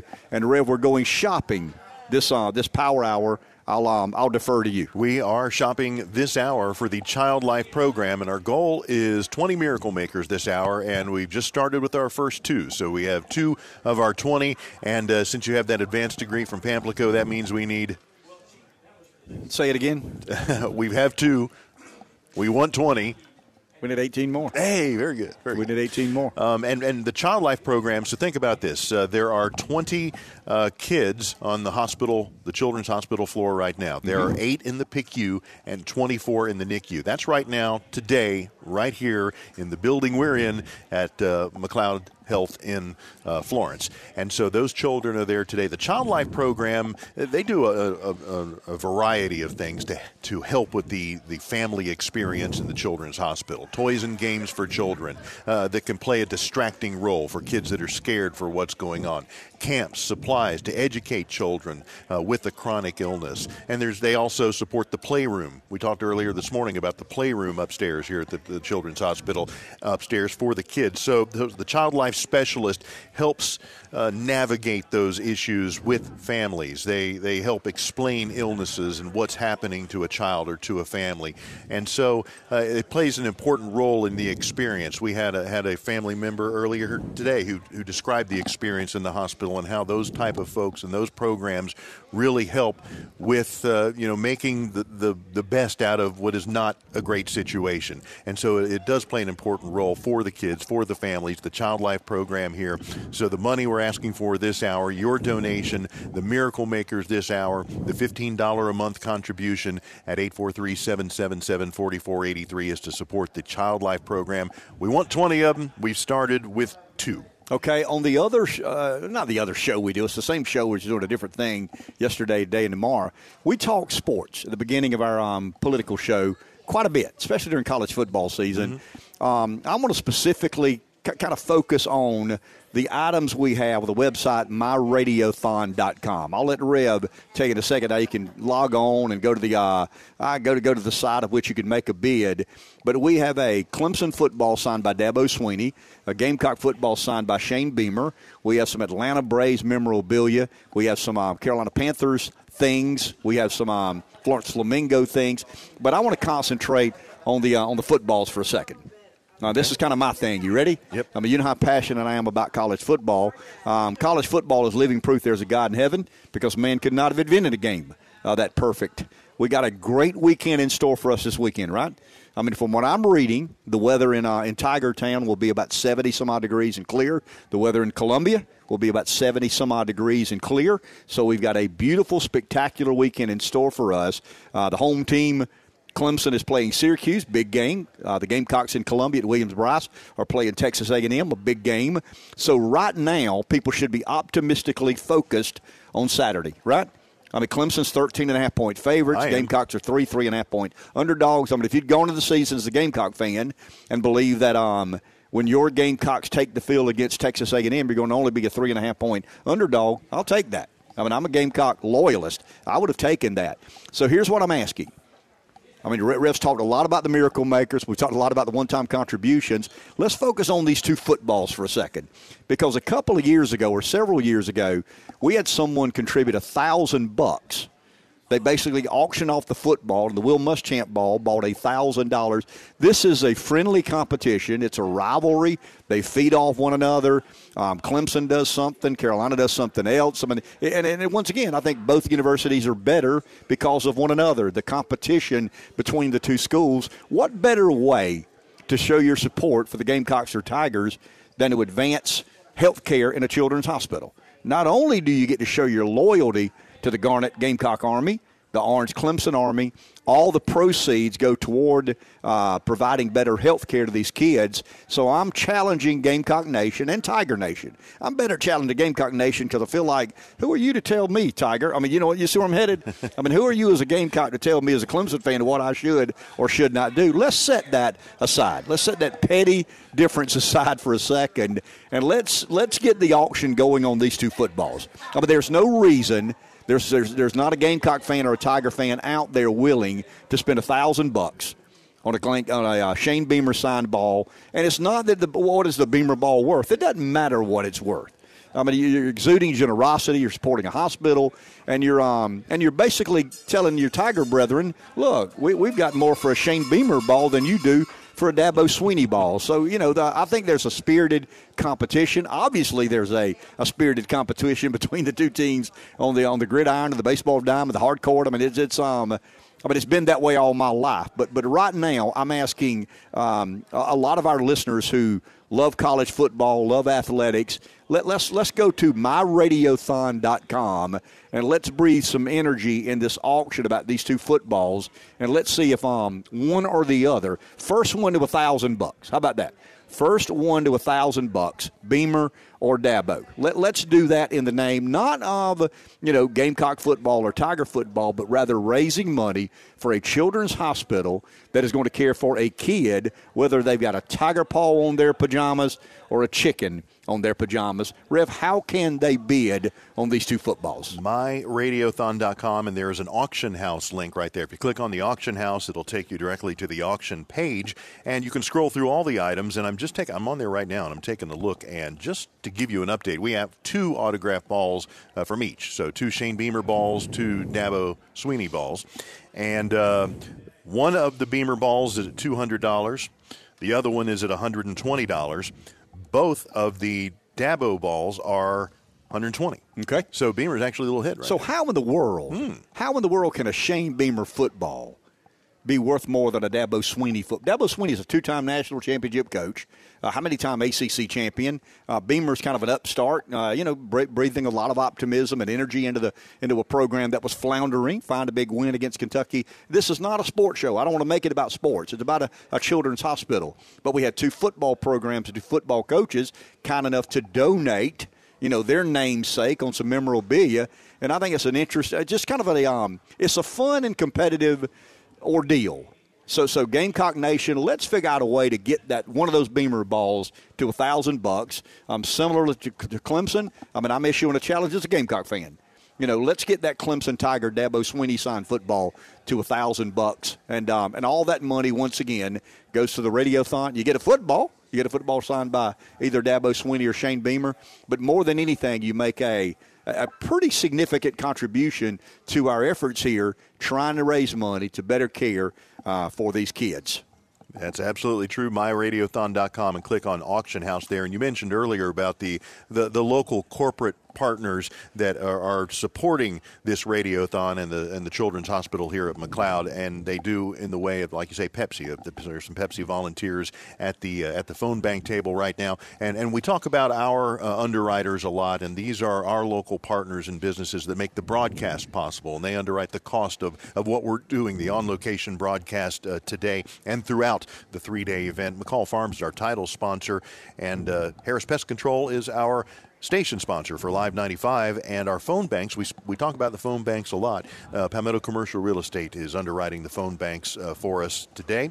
We have King Cadillac, and also when we talk about Miracle Makers. And this hour, again, we're shopping for the Child Life program, and our goal is 20 Miracle Makers. So far, our update is just two of the 20, and so we need to get 18 more to hit our goal this hour.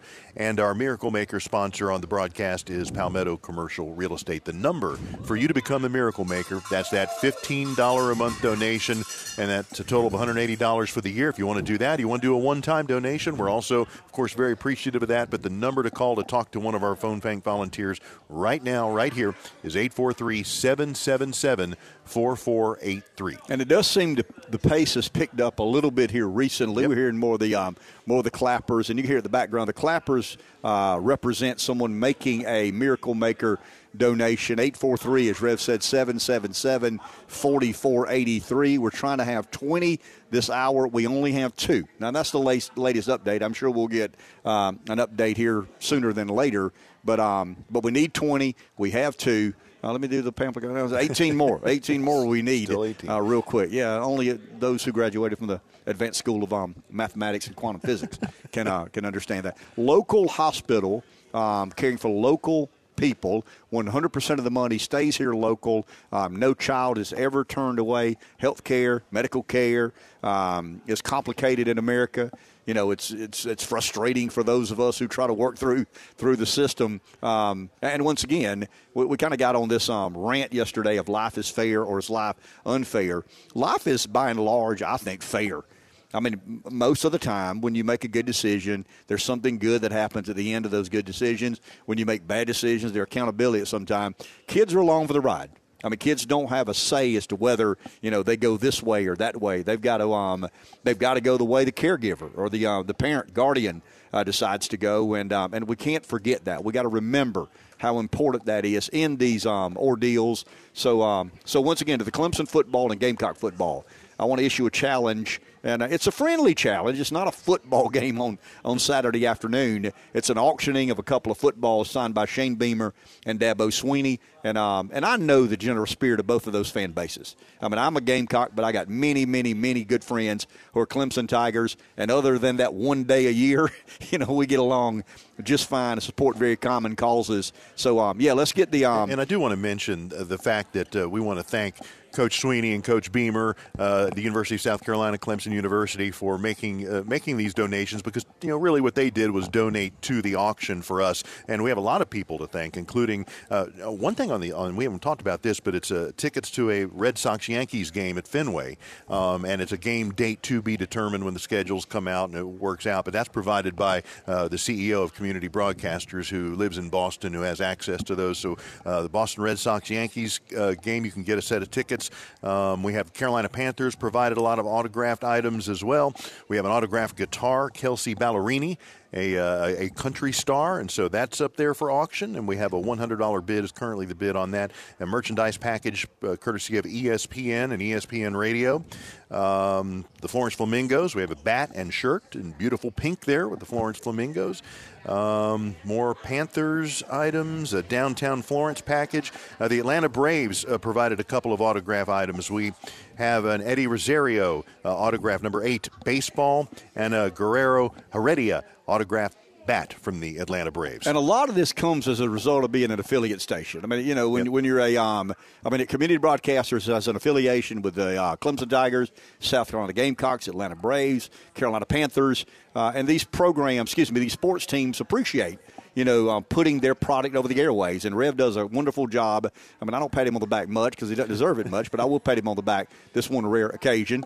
That the relationship we have with Clemson, it's a good relationship. The relationship we have with South Carolina is a good relationship. The Panthers, the Braves, we are an ESPN affiliate. So the relationship with the gold standard of sports and entertainment is something that pays dividends. But, when you reach out to these sports teams, they're always inclined to be generous. They always send, things that are in demand. And go to myradiothon.com make a bid. If you're a Braves fan, bid on some of the Braves memorabilia. If you're a Panthers fan, there's some Panther offerings there. I'm more in tune with the Gamecock-Tiger rivalry as we head ever closer to the Saturday after Thanksgiving this year in Death Valley. Ain't been much fun for a Gamecock fan recently, but who knows what tomorrow may hold. But it's not about football. It's not about coaching. It's not about, a rivalry. It's more about a fan base showing their support for a children's hospital in a way that does, exclaim priority over one or superiority one program over the other. I would be remiss if I didn't give credit to Wayne Mulling, who is our vice president. He really worked with all of our affiliations that you were talking about to get these items donated this year, and he's been on that for several weeks and months to put all this together, so he gets the credit for that. We're shopping this hour, and I just saw an update on the total. So, we're going for 20 Miracle Makers for the Child Life Program. We're raising funds to support Child Life Program and the Child Life Specialist. We have 5 of the 20 so far. So our goal this hour, 20 Miracle Makers, and we have 5. So that means we need 15 more to hit our goal this hour as we're shopping for the Child Life Program. Good deal. We'll take a break. We'll be back in just a minute. Welcome back to Wake Up Carolina, special edition of Wake Up Carolina. We're at the Mcleod Children's Hospital, at the Mcleod Health Center and on the concourse, but we're on behalf of the Mcleod Children's Hospital Radiothon. We try the best we know how to articulate what we think you need to do. I mean, Rev's doing this. I'm doing this. I've never had a kid in the Children's Hospital. I mean, I can't give a personal testimony. I've read a lot about it. We've spoken to many, many voices that better understand this than we do. But I've always felt the best motivation is that personal testimony. Someone who has been at the hospital, has lived the benefit of the hospital. And we have with us this morning Mary Shaw Curvin. Mary's got a guest with her. Mm-hmm. Mary Louise Curvin, 16 months old, is with her.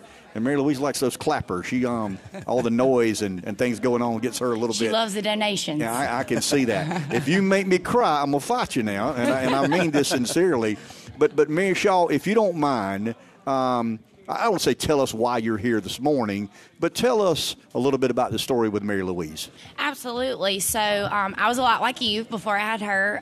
She was my first baby, had a super normal pregnancy, no complications at all. And then 1 week it all went downhill. I started feeling terrible, went to OB triage because I thought I was dehydrated. And turns out I had a severe HELP syndrome, which is just kind of like severe preeclampsia. It affects your liver, your platelet count, liver enzymes, all that kind of stuff. So she had to come quickly, immediately at 32 weeks. I had no experience or knowledge of NICU or the Children's Hospital, planned for just a delivery in whatever way the doctors told me. But it definitely wasn't that. So in a matter of 36 hours, I went from pregnant to her being in NICU away from me, never got to see her or hold her. And it was hard. It was really hard. But the amazing staff in NICU and being in the new NICU unit, especially the rooms, it was so comforting. And the biggest thing I really want everybody to know about the Children's Hospital is if you can't relate, if you've never had a child in the hospital before, even the donation of supplying the equipment, it makes the parents that are there just not feel so alone. We spend a lot of time in those rooms. I was there 12, 13, 14 hours a day, and even the supplies, the pumping equipment, the bottle warmers, all of those things were hers. They stayed in her room, and it just made it feel like hers. And so we really appreciate all that so much. And she stayed there 6 weeks. She was. So how much interaction did you get to have with her during those 6 weeks? Well, thankfully they're set up here that I got to parent her and be a mom to her in the room here just as I would at home. So I was able to pump and feed her in the way that I would at home. And the nurses were so supportive of that. And we could decorate her little isolate bed and crib with her own blankets. And it was so nice. It really was. And that's not me kicking the table. That's Mary Louise kicking the table. That is. Sorry. Over the that's fine. I mean, she's we've got everybody handing her bears back here. Okay. So. Well, as challenged as she was in that period of time, doesn't look to me she's challenged at all. She's right now. not. She's not. And everybody told me at the time it feels hard, but you're not going to believe in a year you'll never know she was here. And So for any other parent with a child in the children's hospital, there is light at the end of the tunnel. And, before you know it, the time has passed and they're running around just like every other baby, eating dirt and licking daycare toys. Let me ask you a question, because this is a weird question. Okay, you go there, you're scared to death. Mm-hmm. I mean, things aren't normal. You don't know what they are, but they aren't normal. When did you feel okay? I mean, did something ever come over you that said, okay, these people know what they're doing, they're taking care of my kid, my baby's going to be just fine? I mean, it's a roller coaster. Sure. There's days you don't feel good. There's nights you're scared because there's the mom guilt when you have to go home and shower sometimes. So those days you always question that. But to be honest, night one, Trey was our night nurse that night, and he was phenomenal. So I couldn't go down for 36 hours because of my liver condition. I couldn't get out of the bed. But once I was able to go down, Trey talked me through everything. She was on the ventilator at the time in an isolate bed. She had a lot of cords connected to her, and even the cords that aren't supplying anything, just monitoring her. There's 4 of those at any given time. So it's just scary as a first-time mom to see a small baby hooked up to all that. But Trey was so good at explaining everything to me, explaining the equipment, what they were looking for, what they were doing to a first-time mom in layman's terms, and gave me a really good update of what was to come. And I don't know how other units operate, but here at this unit, I could call any time of night. So if I chose to go home at night and sleep in my bed, obviously I woke up to pump during the night, and if I thought about her, I'd call at 2 in the morning. I talked to Leslie here beside me multiple times when I wasn't here. All the night nurses, they would give me the full update on the phone just as if I was here. So it's not really the building and the equipment and the technology, it's the people as much. I mean, the people made you feel as comfortable as the hospital did. It is. But the hospital and the equipment's a big part of it, too, because like you said, that's your home. That was our home for 6 weeks. I spent more time in that room than I did in my actual home. I wish you could see what Mary Louise is doing now. She wants to be part of it. She wants to be at that microphone. She can. No question about it. Well, thank you, and congratulations. And there's another we need to shut up and let these people talk and explain, because once again, that's far more human and real than anything we could say. But thank you very much, Mary Shaw. Thank y'all so much, and thank y'all for all the help. And thank you, Mary Louise, as well. She wants to get a microphone. Yeah. You knew that was coming. Yep. We've done this enough to know what they're going to do. Their attention focuses on that microphone. It's foreign, it's unusual, it's something they don't see a lot of, and they go after the microphone sooner than later. But once again, I think for She's people, cute as can be too. Oh, I mean, as can be, no question about it. Those little kids have little problems. They turn into big kids with big problems. So sooner or later, you and I both can relate very much to that. I think it's interesting without saying it, she said, the building's important, the equipment is how you provide the care, but the people. The people in the building and the commitment and passion they have about taking care of kids. We had a good friend of mine make a major contribution a second ago. I don't want to call names. He didn't want his name called, but I want to thank him personally. And he was, I don't think we did it. I think some of these stories did it about, I think we all understand, Rev. And, I mean, you've been blessed and I've been blessed. And to some degree, to many degrees, but I think we all understand. And I don't want to be a spiritual superhero, and I don't want to inject religion into a non-religious. I got to be careful with government and hospitals and all that good stuff. But I think very often people who have done well financially in life and have the ability to give believe it's because they worked hard and they did this. And there's some of that. I mean, there's no doubt about it. I think the world and our economic system rewards people that work hard. I think we probably reward people that don't work hard too much. Anyway, that's a story for another day. But I can't help myself when I go down that road. But I just believe that your financial good standing is a blessing. I mean, it truly is. I mean, I believe this with every fiber of my being. If you're one of those people who have had the fortune of taking $1 turning into $2 turn into $4 turn into $8, it's a gift God gave you, and it's a blessing that God will hold you accountable to one day, and how you help your fellow man, whether it's contributing to a children's hospital, the homeless, the downtrodden. I mean, we all have unique interests, we have unique callings, and we all are compelled to be supportive of things that aren't self-serving. They aren't in our best interest. We prioritize things that we like. You know where I'm headed? In other words, the things that we're getting a picture here? Yeah, we're going to take a picture here, so stand by. They're We'll far just do it cuter live. than we are, That's but right. we'll ad lib here and make it up as we go for a second. Thank you. Thank y'all. But getting back to the point, I get caught up in this when I do something and make a little money, and I think, man, you were smart over there. I mean, you really outsmarted your other. You know what I mean? You've done well. I mean, look at how smart you are. Yeah, look at how great you are. No, I just, as I get older, I think I realize it's all a blessing from God. I mean, it's all a gift that God allows us to have while we live in our earthly presence. And I think ultimately, those of us who have done better than average will probably be expected to explain, what you did with that abundance. And I had a friend a second ago that felt compelled to make a major gift, and I want to thank him personally because I know how he's wired. And I think his hardwiring is that this isn't mine. I mean, I'm the temporary custodian of whatever blessings may come my way. But this isn't mine, and the giving back and trying to help this hospital provide better care for kids is something that I think we all have a unique interest in. It doesn't make the person who can't make a major contribution any less significant. Reggie talked a little bit about the lady at the well. I mean, giving a proportion of what you have is it's meaningful, no question about it. So yeah, different people from different walks of life, different earning capacities, different abilities to give. All of us have I think, an obligation. I'm not saying you have an obligation to give to this hospital. I'm not suggesting that by any stretch of the imagination. But I do think people who have been blessed financially have an obligation and a responsibility to make the world a better place with their financial blessings.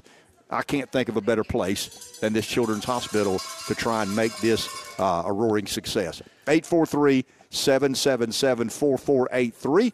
That's 843-777-4483. You can text the word Mcleod to 51555. I'll let you give an update on our Miracle Makers. Yeah, this hour we are shopping for the Child Life program in support of the equipment and all of the pieces and parts of the Child Life program, including toys and games, camp supplies that help educate children about illnesses, and playroom. The playroom, we've talked about the playroom upstairs here at the Mcleod Children's Hospital. So our goal this hour is 20 Miracle Makers, and it looks like we are at 14 of our 20 right now. So that means we're 6 short. Okay, 6 it is then. 6 short. 843-777-4483 to help support the Child Life program, and that is our goal this hour. We love the Miracle Makers, the $15 a month pledges and contributions. We love the one-time contributions as well. They all make a difference. You know that. Today, right now, there are 20 kids on the Children's Hospital floor. There's 20 kids in the hospital upstairs. The PICU has 8, and the NICU has 24. They are here, and the kids that are here are benefiting from your contributions. You know, the bear, when you become a Miracle Maker, your name tag gets put on a bear with your name on it, and the kids get these bears that give them some comfort at a time that is really not so comfortable.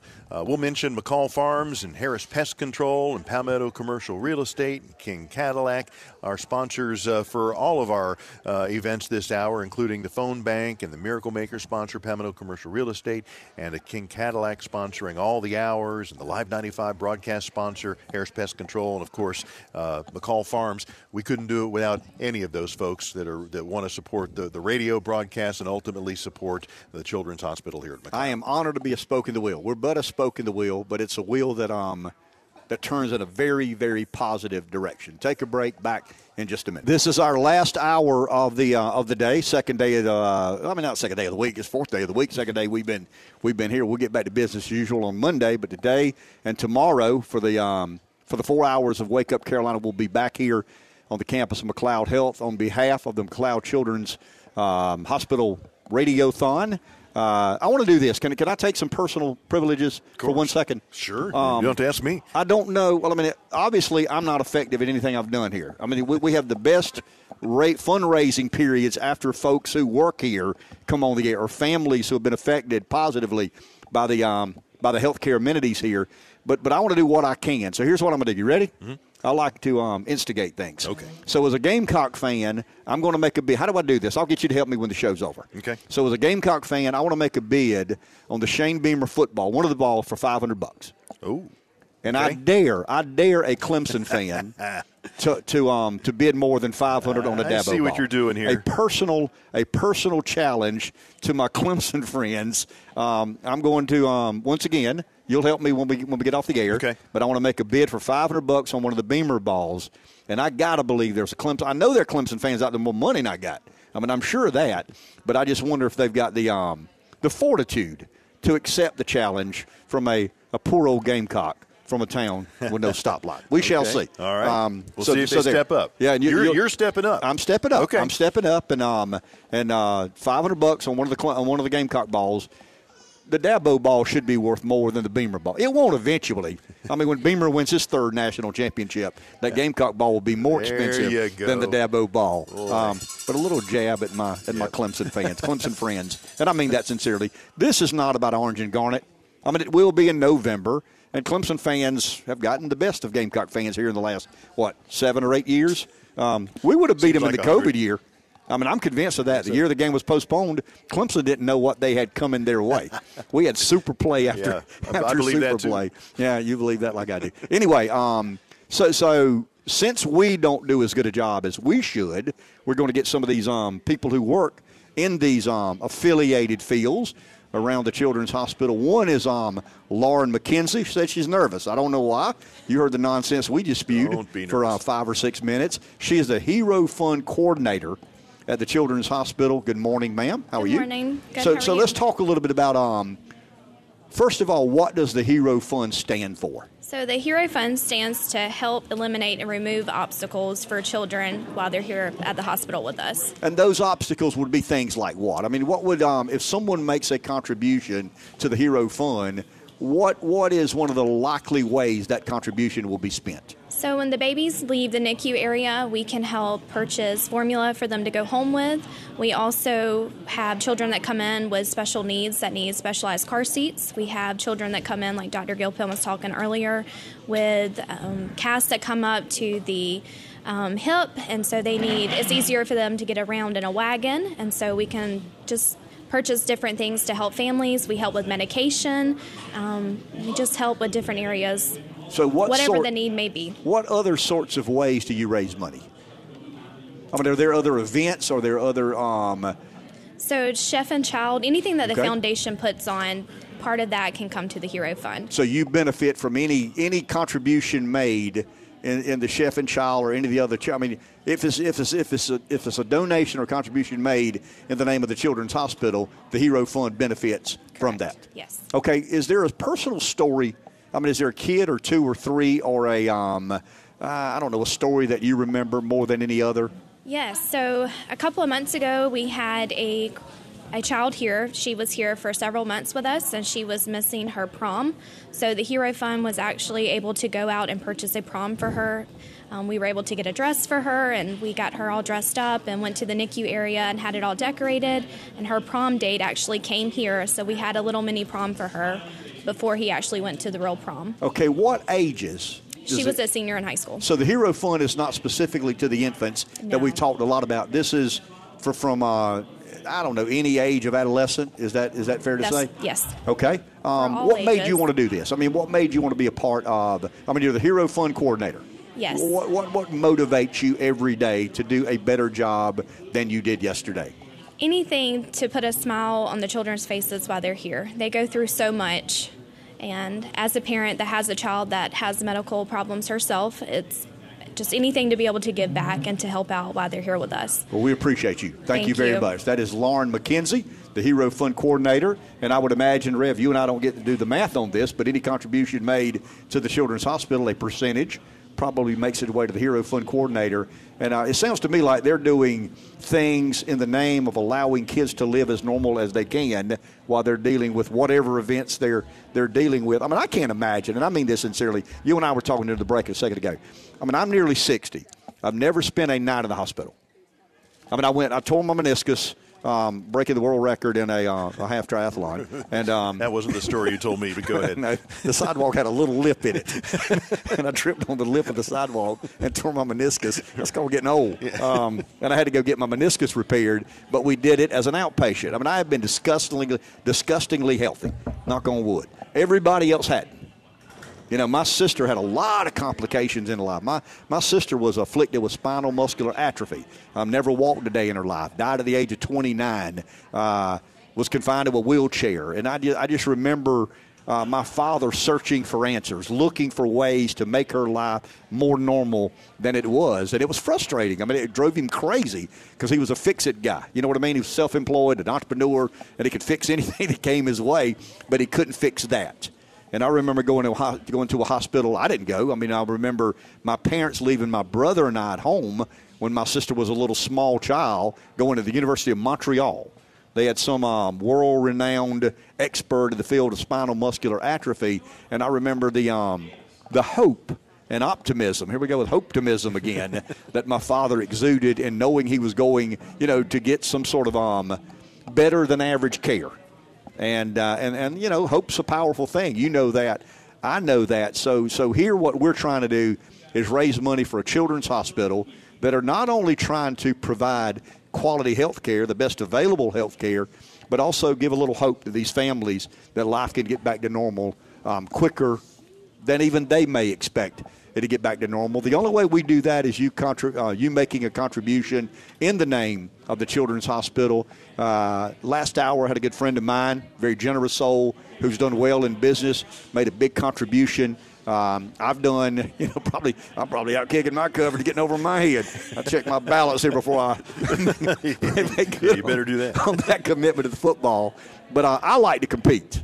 I mean, you know that. I like competition, so I'm making a bid on the Beamer ball at $500, daring with just waiting with bated breath that one of you Clemson fans will try to exceed the amount I'm putting on the Gamecock ball on one of your Clemson Tiger Dabo Swinney balls. Yeah, the website, by the way, we have auction items, including the footballs that we're talking about here that Ken's going to put his $500 bid on in a few minutes. I think I can. Let me clear that to my wife right, before I'm good. Call the bank. Well, I asked her this morning, I said, what's my limit? She said, you can do that, but don't you do any more of that. MyRadiothon.com is the website, myradiothon.com, and click on the auction. And tell about some of the things they've got here, because Mudflap did something very kind. I mean, our country music guy did something very, very kind. Yeah, I want to see if he can, if he'll come over and talk to us. Maybe if not today, tomorrow morning. Okay. He has a story behind it, but he has a poster that he acquired early in his radio career that's autographed by George Strait, and there's a picture of it right there, and it's on the auction site, and it's a personal, it's a personal item of his, and he has put it up. Now he's asking for a very large donation for it. But he has offered it up for someone to bid on. Obviously, all the money going to Mcleod Children's Hospital. That's coming out of his personal items, his personal memorabilia, if you will. So I'd like to hear more of that story if we can get him over here. Maybe tomorrow morning he can come over and talk to us when they're not on the air over on Cat Country. But there's that item, the autograph George Strait poster. We have a pair of tickets for a Red Sox-Yankees game next season at Fenway. The CEO of Community Broadcasters in Boston has a relationship with the Red Sox, and he's going to provide tickets to one of the games. I don't know that the schedules are out yet, but a game to be determined. Red Sox probably Yankees. The most storied rivalry in Major League Baseball. Sure. At Fenway, which is a treat itself. I mean, that's a legendary place. So we'll have a set of tickets, and those there's no bid on those yet. So you go to myradiothon.com and take a look. Okay, we have this two Shane Beamer autographed footballs. One of them, the current bid is at $200, and the other one, the current bid is $120. And of course, you're going to bid $500 on one of these. $500 on the Gamecock football. One of the Gamecock footballs, you can put my name on at $500. We have several Carolina Panthers autographed footballs and football helmets that are provided by our friends at the Carolina Panthers. We have an autographed guitar by Kelsey Ballerini, who is a country star. And so her guitar has been autographed and provided for auction here. Current bid on that one is $100. If you'd like to, something interests you, and you'd like to have that guitar with the autograph, you can bid more. We have an ESPN merchandise package provided by our friends at ESPN Radio. The Florence Flamingos, we have a pink bat that's autographed by players and a pink T-shirt as well. Very flamingo looking. That has a bid of $100 on it, so you can bid on that as well. And we have the two Dabo Swinney autographed footballs, and they're both at $120. That's the current bid on the Dabo Swinney football. Maybe there's not as much excitement in the Clemson football world as I thought there was. I mean, maybe it's a little bit phony. Maybe it's a little bit shallow. Maybe it's a little bit not as real as I imagined my Clemson brethren to be. If a Gamecock fan can dole out $500 for an unproven coach like Shane Beamer, surely the Tiger Nation can figure out a way to come up with more with the than $500 for a Tiger, a two-time national championship coach. Exactly. I don't like saying that, but the truth hurts. It's true. I mean, he's a two-time national championship college football coach, and you're going to let a guy from a town with no stoplight and a coach that hasn't proven anything to the college football world outbid you? Really? I mean, I know. I see these. Maybe there's not as much passion in that fan base as I thought there was. I see these orange paws and these IPTE stickers on cars all over town. Maybe they're all phony. Maybe there's a lot of symbolism there and not as much. I'm doing this in jest. Yeah. I'm doing this I know why you're doing it. Try to instigate some sort of response. It doesn't matter if it's orange or garnet. We're trying to raise money for kids. And Gamecocks love kids, and Tigers love kids, and we're trying to create a little friendly competition within the two fan bases. And yeah, I'm trying to instigate somewhat of a tussle between one and the other in the name of raising money for the Mcleod Children's Hospital on behalf of the Radiothon that we've been fortunate to be a part of. How many years in a row? This is our 5th year participating. Mudflat and Palmer have been doing it since the beginning, and this is their 20th year. Okay, 20 years for them and 5 or 6 for us. A couple of years we weren't allowed to be on campus because of COVID, some of these social distancings and requirements and whatnot. But a lot of different ways to make contributions. We've got a miracle maker that you can become. We've also got one-time contributions. We've got a way to text. We've got a website with some of the memorabilia Rev was talking about. Text Mcleod to 51555. Call the number 843-777-4483. So we're normally accustomed to power hours. This is actually a power burst. What exactly, Rev, is a power burst? Well, that looks like it's about half of a power hour. It's a power burst, and they have one scheduled to start here at 9:30, where we're going to be, again, shopping for a specific item that they're looking for, and it's a cuff kit project. And we're going to go for 10 Miracle Makers, and that's getting ready to start in a few minutes, this power burst that'll take us up to the 10 o'clock hour. And so hopefully we'll get that. We're going to go for, and again, that'll officially start in just a few minutes, for the Cuff Kit project. That's take-home BP cuffs for moms who are high risk for pre-eclampsia and postpartum hypertension. And obviously it's something that's very important.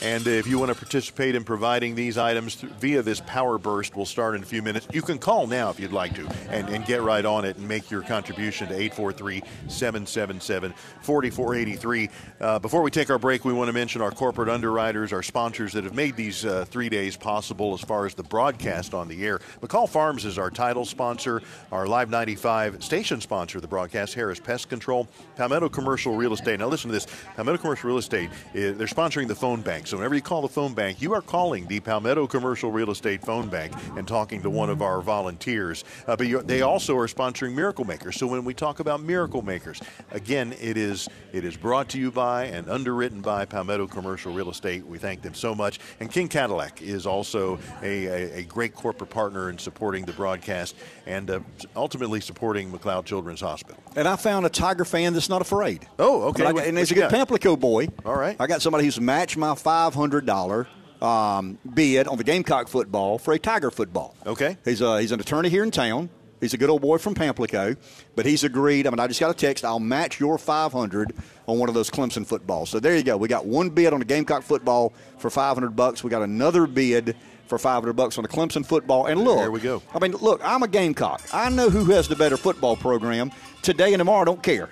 We're trying to raise money for kids in a hospital via a radiothon. So yeah, this is not about who is the better team. I think we know who the better team is. Now, it'll be different in years to come, but we know right now who the better team is. But today, I'm trying to have a little fun with the two fan bases. And I'll tell you this, and I mean this sincerely. I always take an opportunity to say this.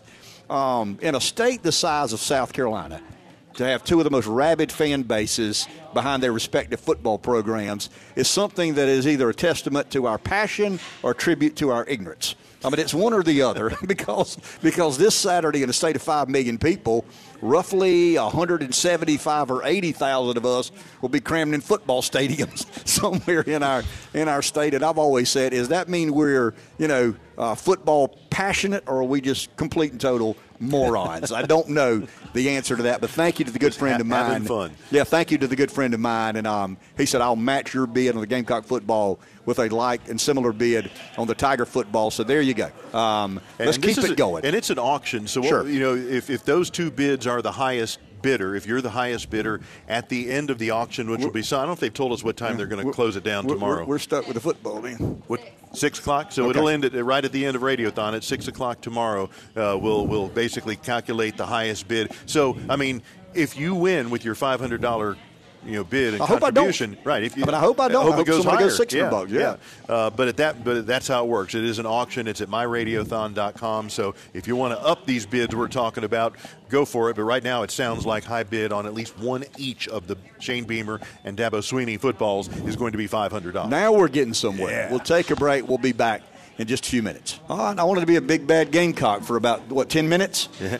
Clemson fans have stepped up. I see that. We've got multiple bids on their two footballs, $500. We'll run those folks down. But they verbally committed to bid X to me over the text. We've handed that information off to the folks here at Mcleod, and they'll run you down to get you to go online and make sure we cement those bids.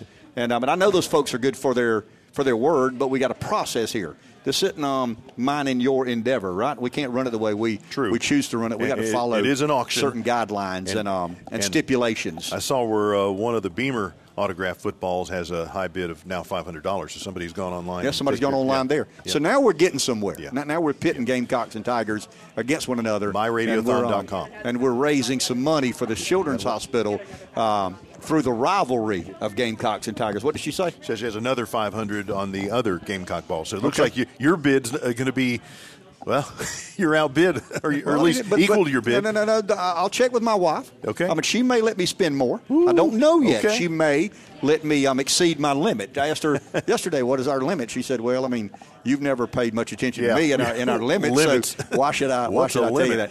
My intent was to instigate a competition between the two fan bases because I know how passionate they are. I've lived this football rivalry all of my life.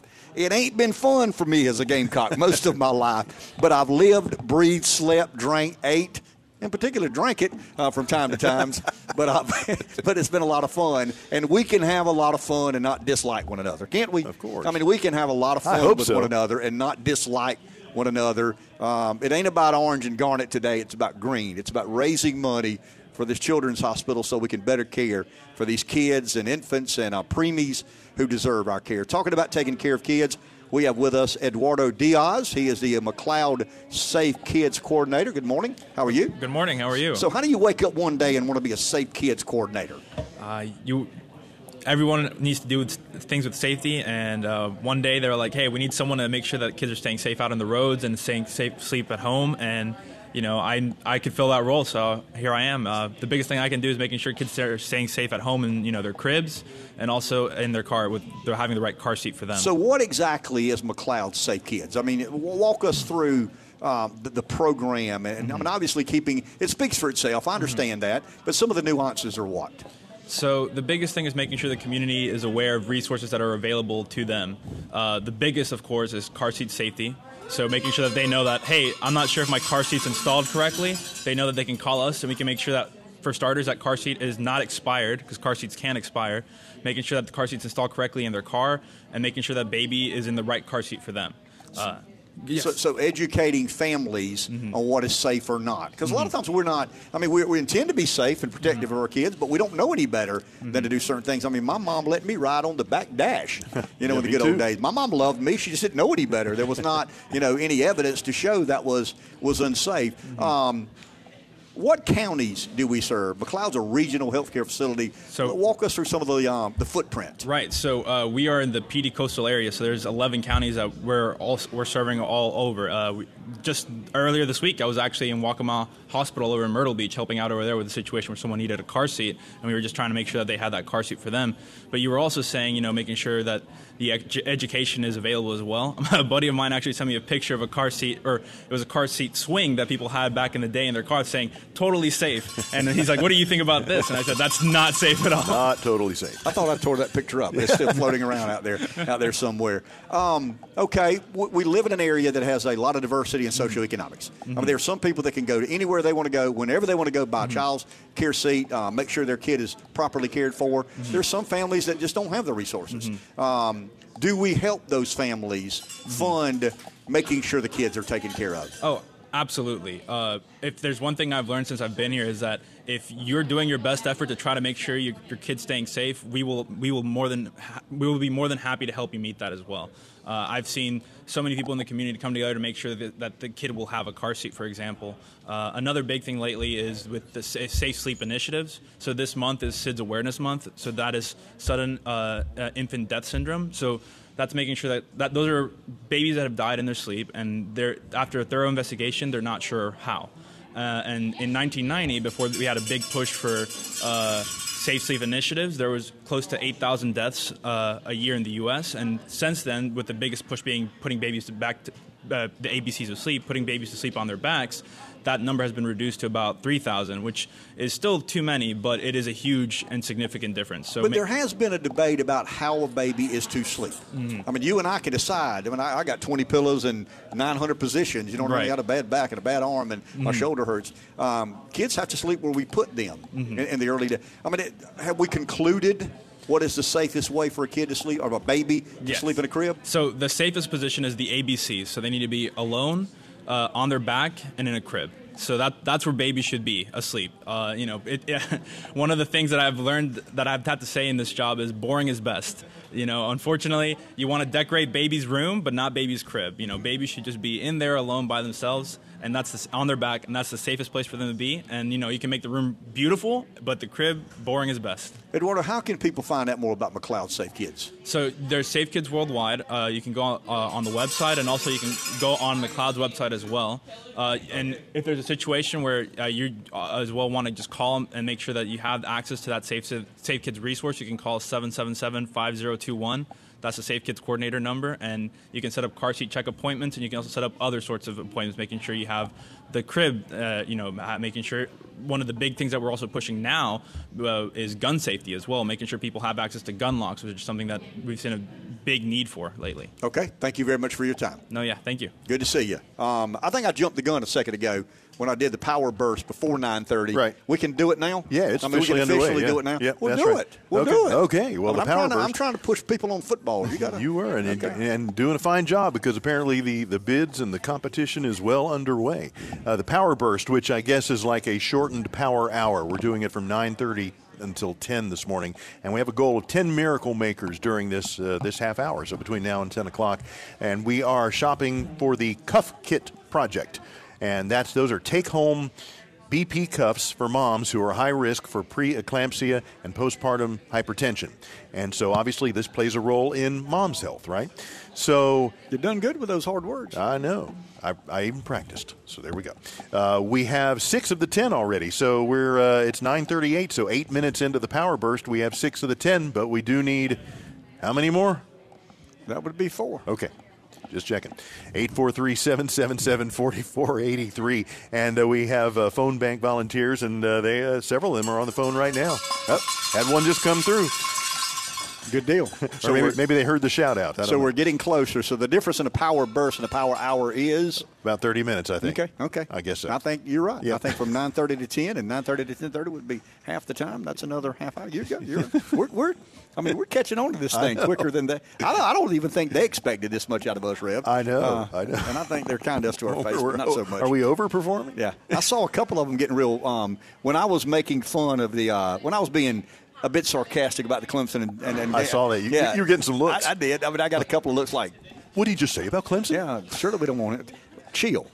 I'm trying to instigate a competition, a friendly competition between the two fan bases, and we think it worked. It should be noted today, and then back to the reason we're here, of course, on the floor at the Children's Hospital. There are 20 kids right upstairs from where we are. I mean, we're kind of joking around and having fun and trying to involve folks to and you, as you say, instigate folks to bid and have the little back and forth between Gamecock and Tiger fans. There are still 20 kids upstairs on the Children's Hospital floor right now. You know they'd rather not be there, but they are. There are 8 in the PICU and 24 in the NICU here at Mcleod. So ultimately, that's why we're here today, to help those kids out and their families. 843-777-4483 during this power burst. We have 6 of the 10 Miracle Makers, and a Miracle Maker is a $15 contribution every month for a year, totaling $180. Those are very much appreciated. So are one-time contributions, by the way. If you just feel like, hey, I need to make a one-time contribution, and whatever that number is, call and make it. We thank you for that as well. No child turned away. 100% of the money stays local. They are a local hospital caring for local patients. We've talked a lot about transporting kids. Let's be honest. This is an economically distressed area. It has the PD region of South Carolina historically has been lagging in economic development and job opportunities to the rest of the state. We have a debate on our regular show. When we're not doing a Children's Miracle Network celebration or radiothon, we have a lot of conversation about the realities of South Carolina, how they're changing as we speak. And this has been a challenged area in our state. I think we're very fortunate, if you live in this quadrant of South Carolina, to not have to go to Greenville or, Columbia, Lexington, Atlanta, Charlotte to receive world-class health care. They've done a phenomenal job here in our community and in our region of making sure that happens, not just in a hospital that cares for the, here I go again, general population, but specifically to some of the kids with the development of the Mcleod Children's Hospital. 843-777-4483 is our number. You can contribute in any way imaginable. My Miracle Makers, one-time contribution. My Radiothon.com allows you to go on and bid. Some of the football activity has increased, and I think I was successful in instigating kind of a friendly competition between those two fan bases.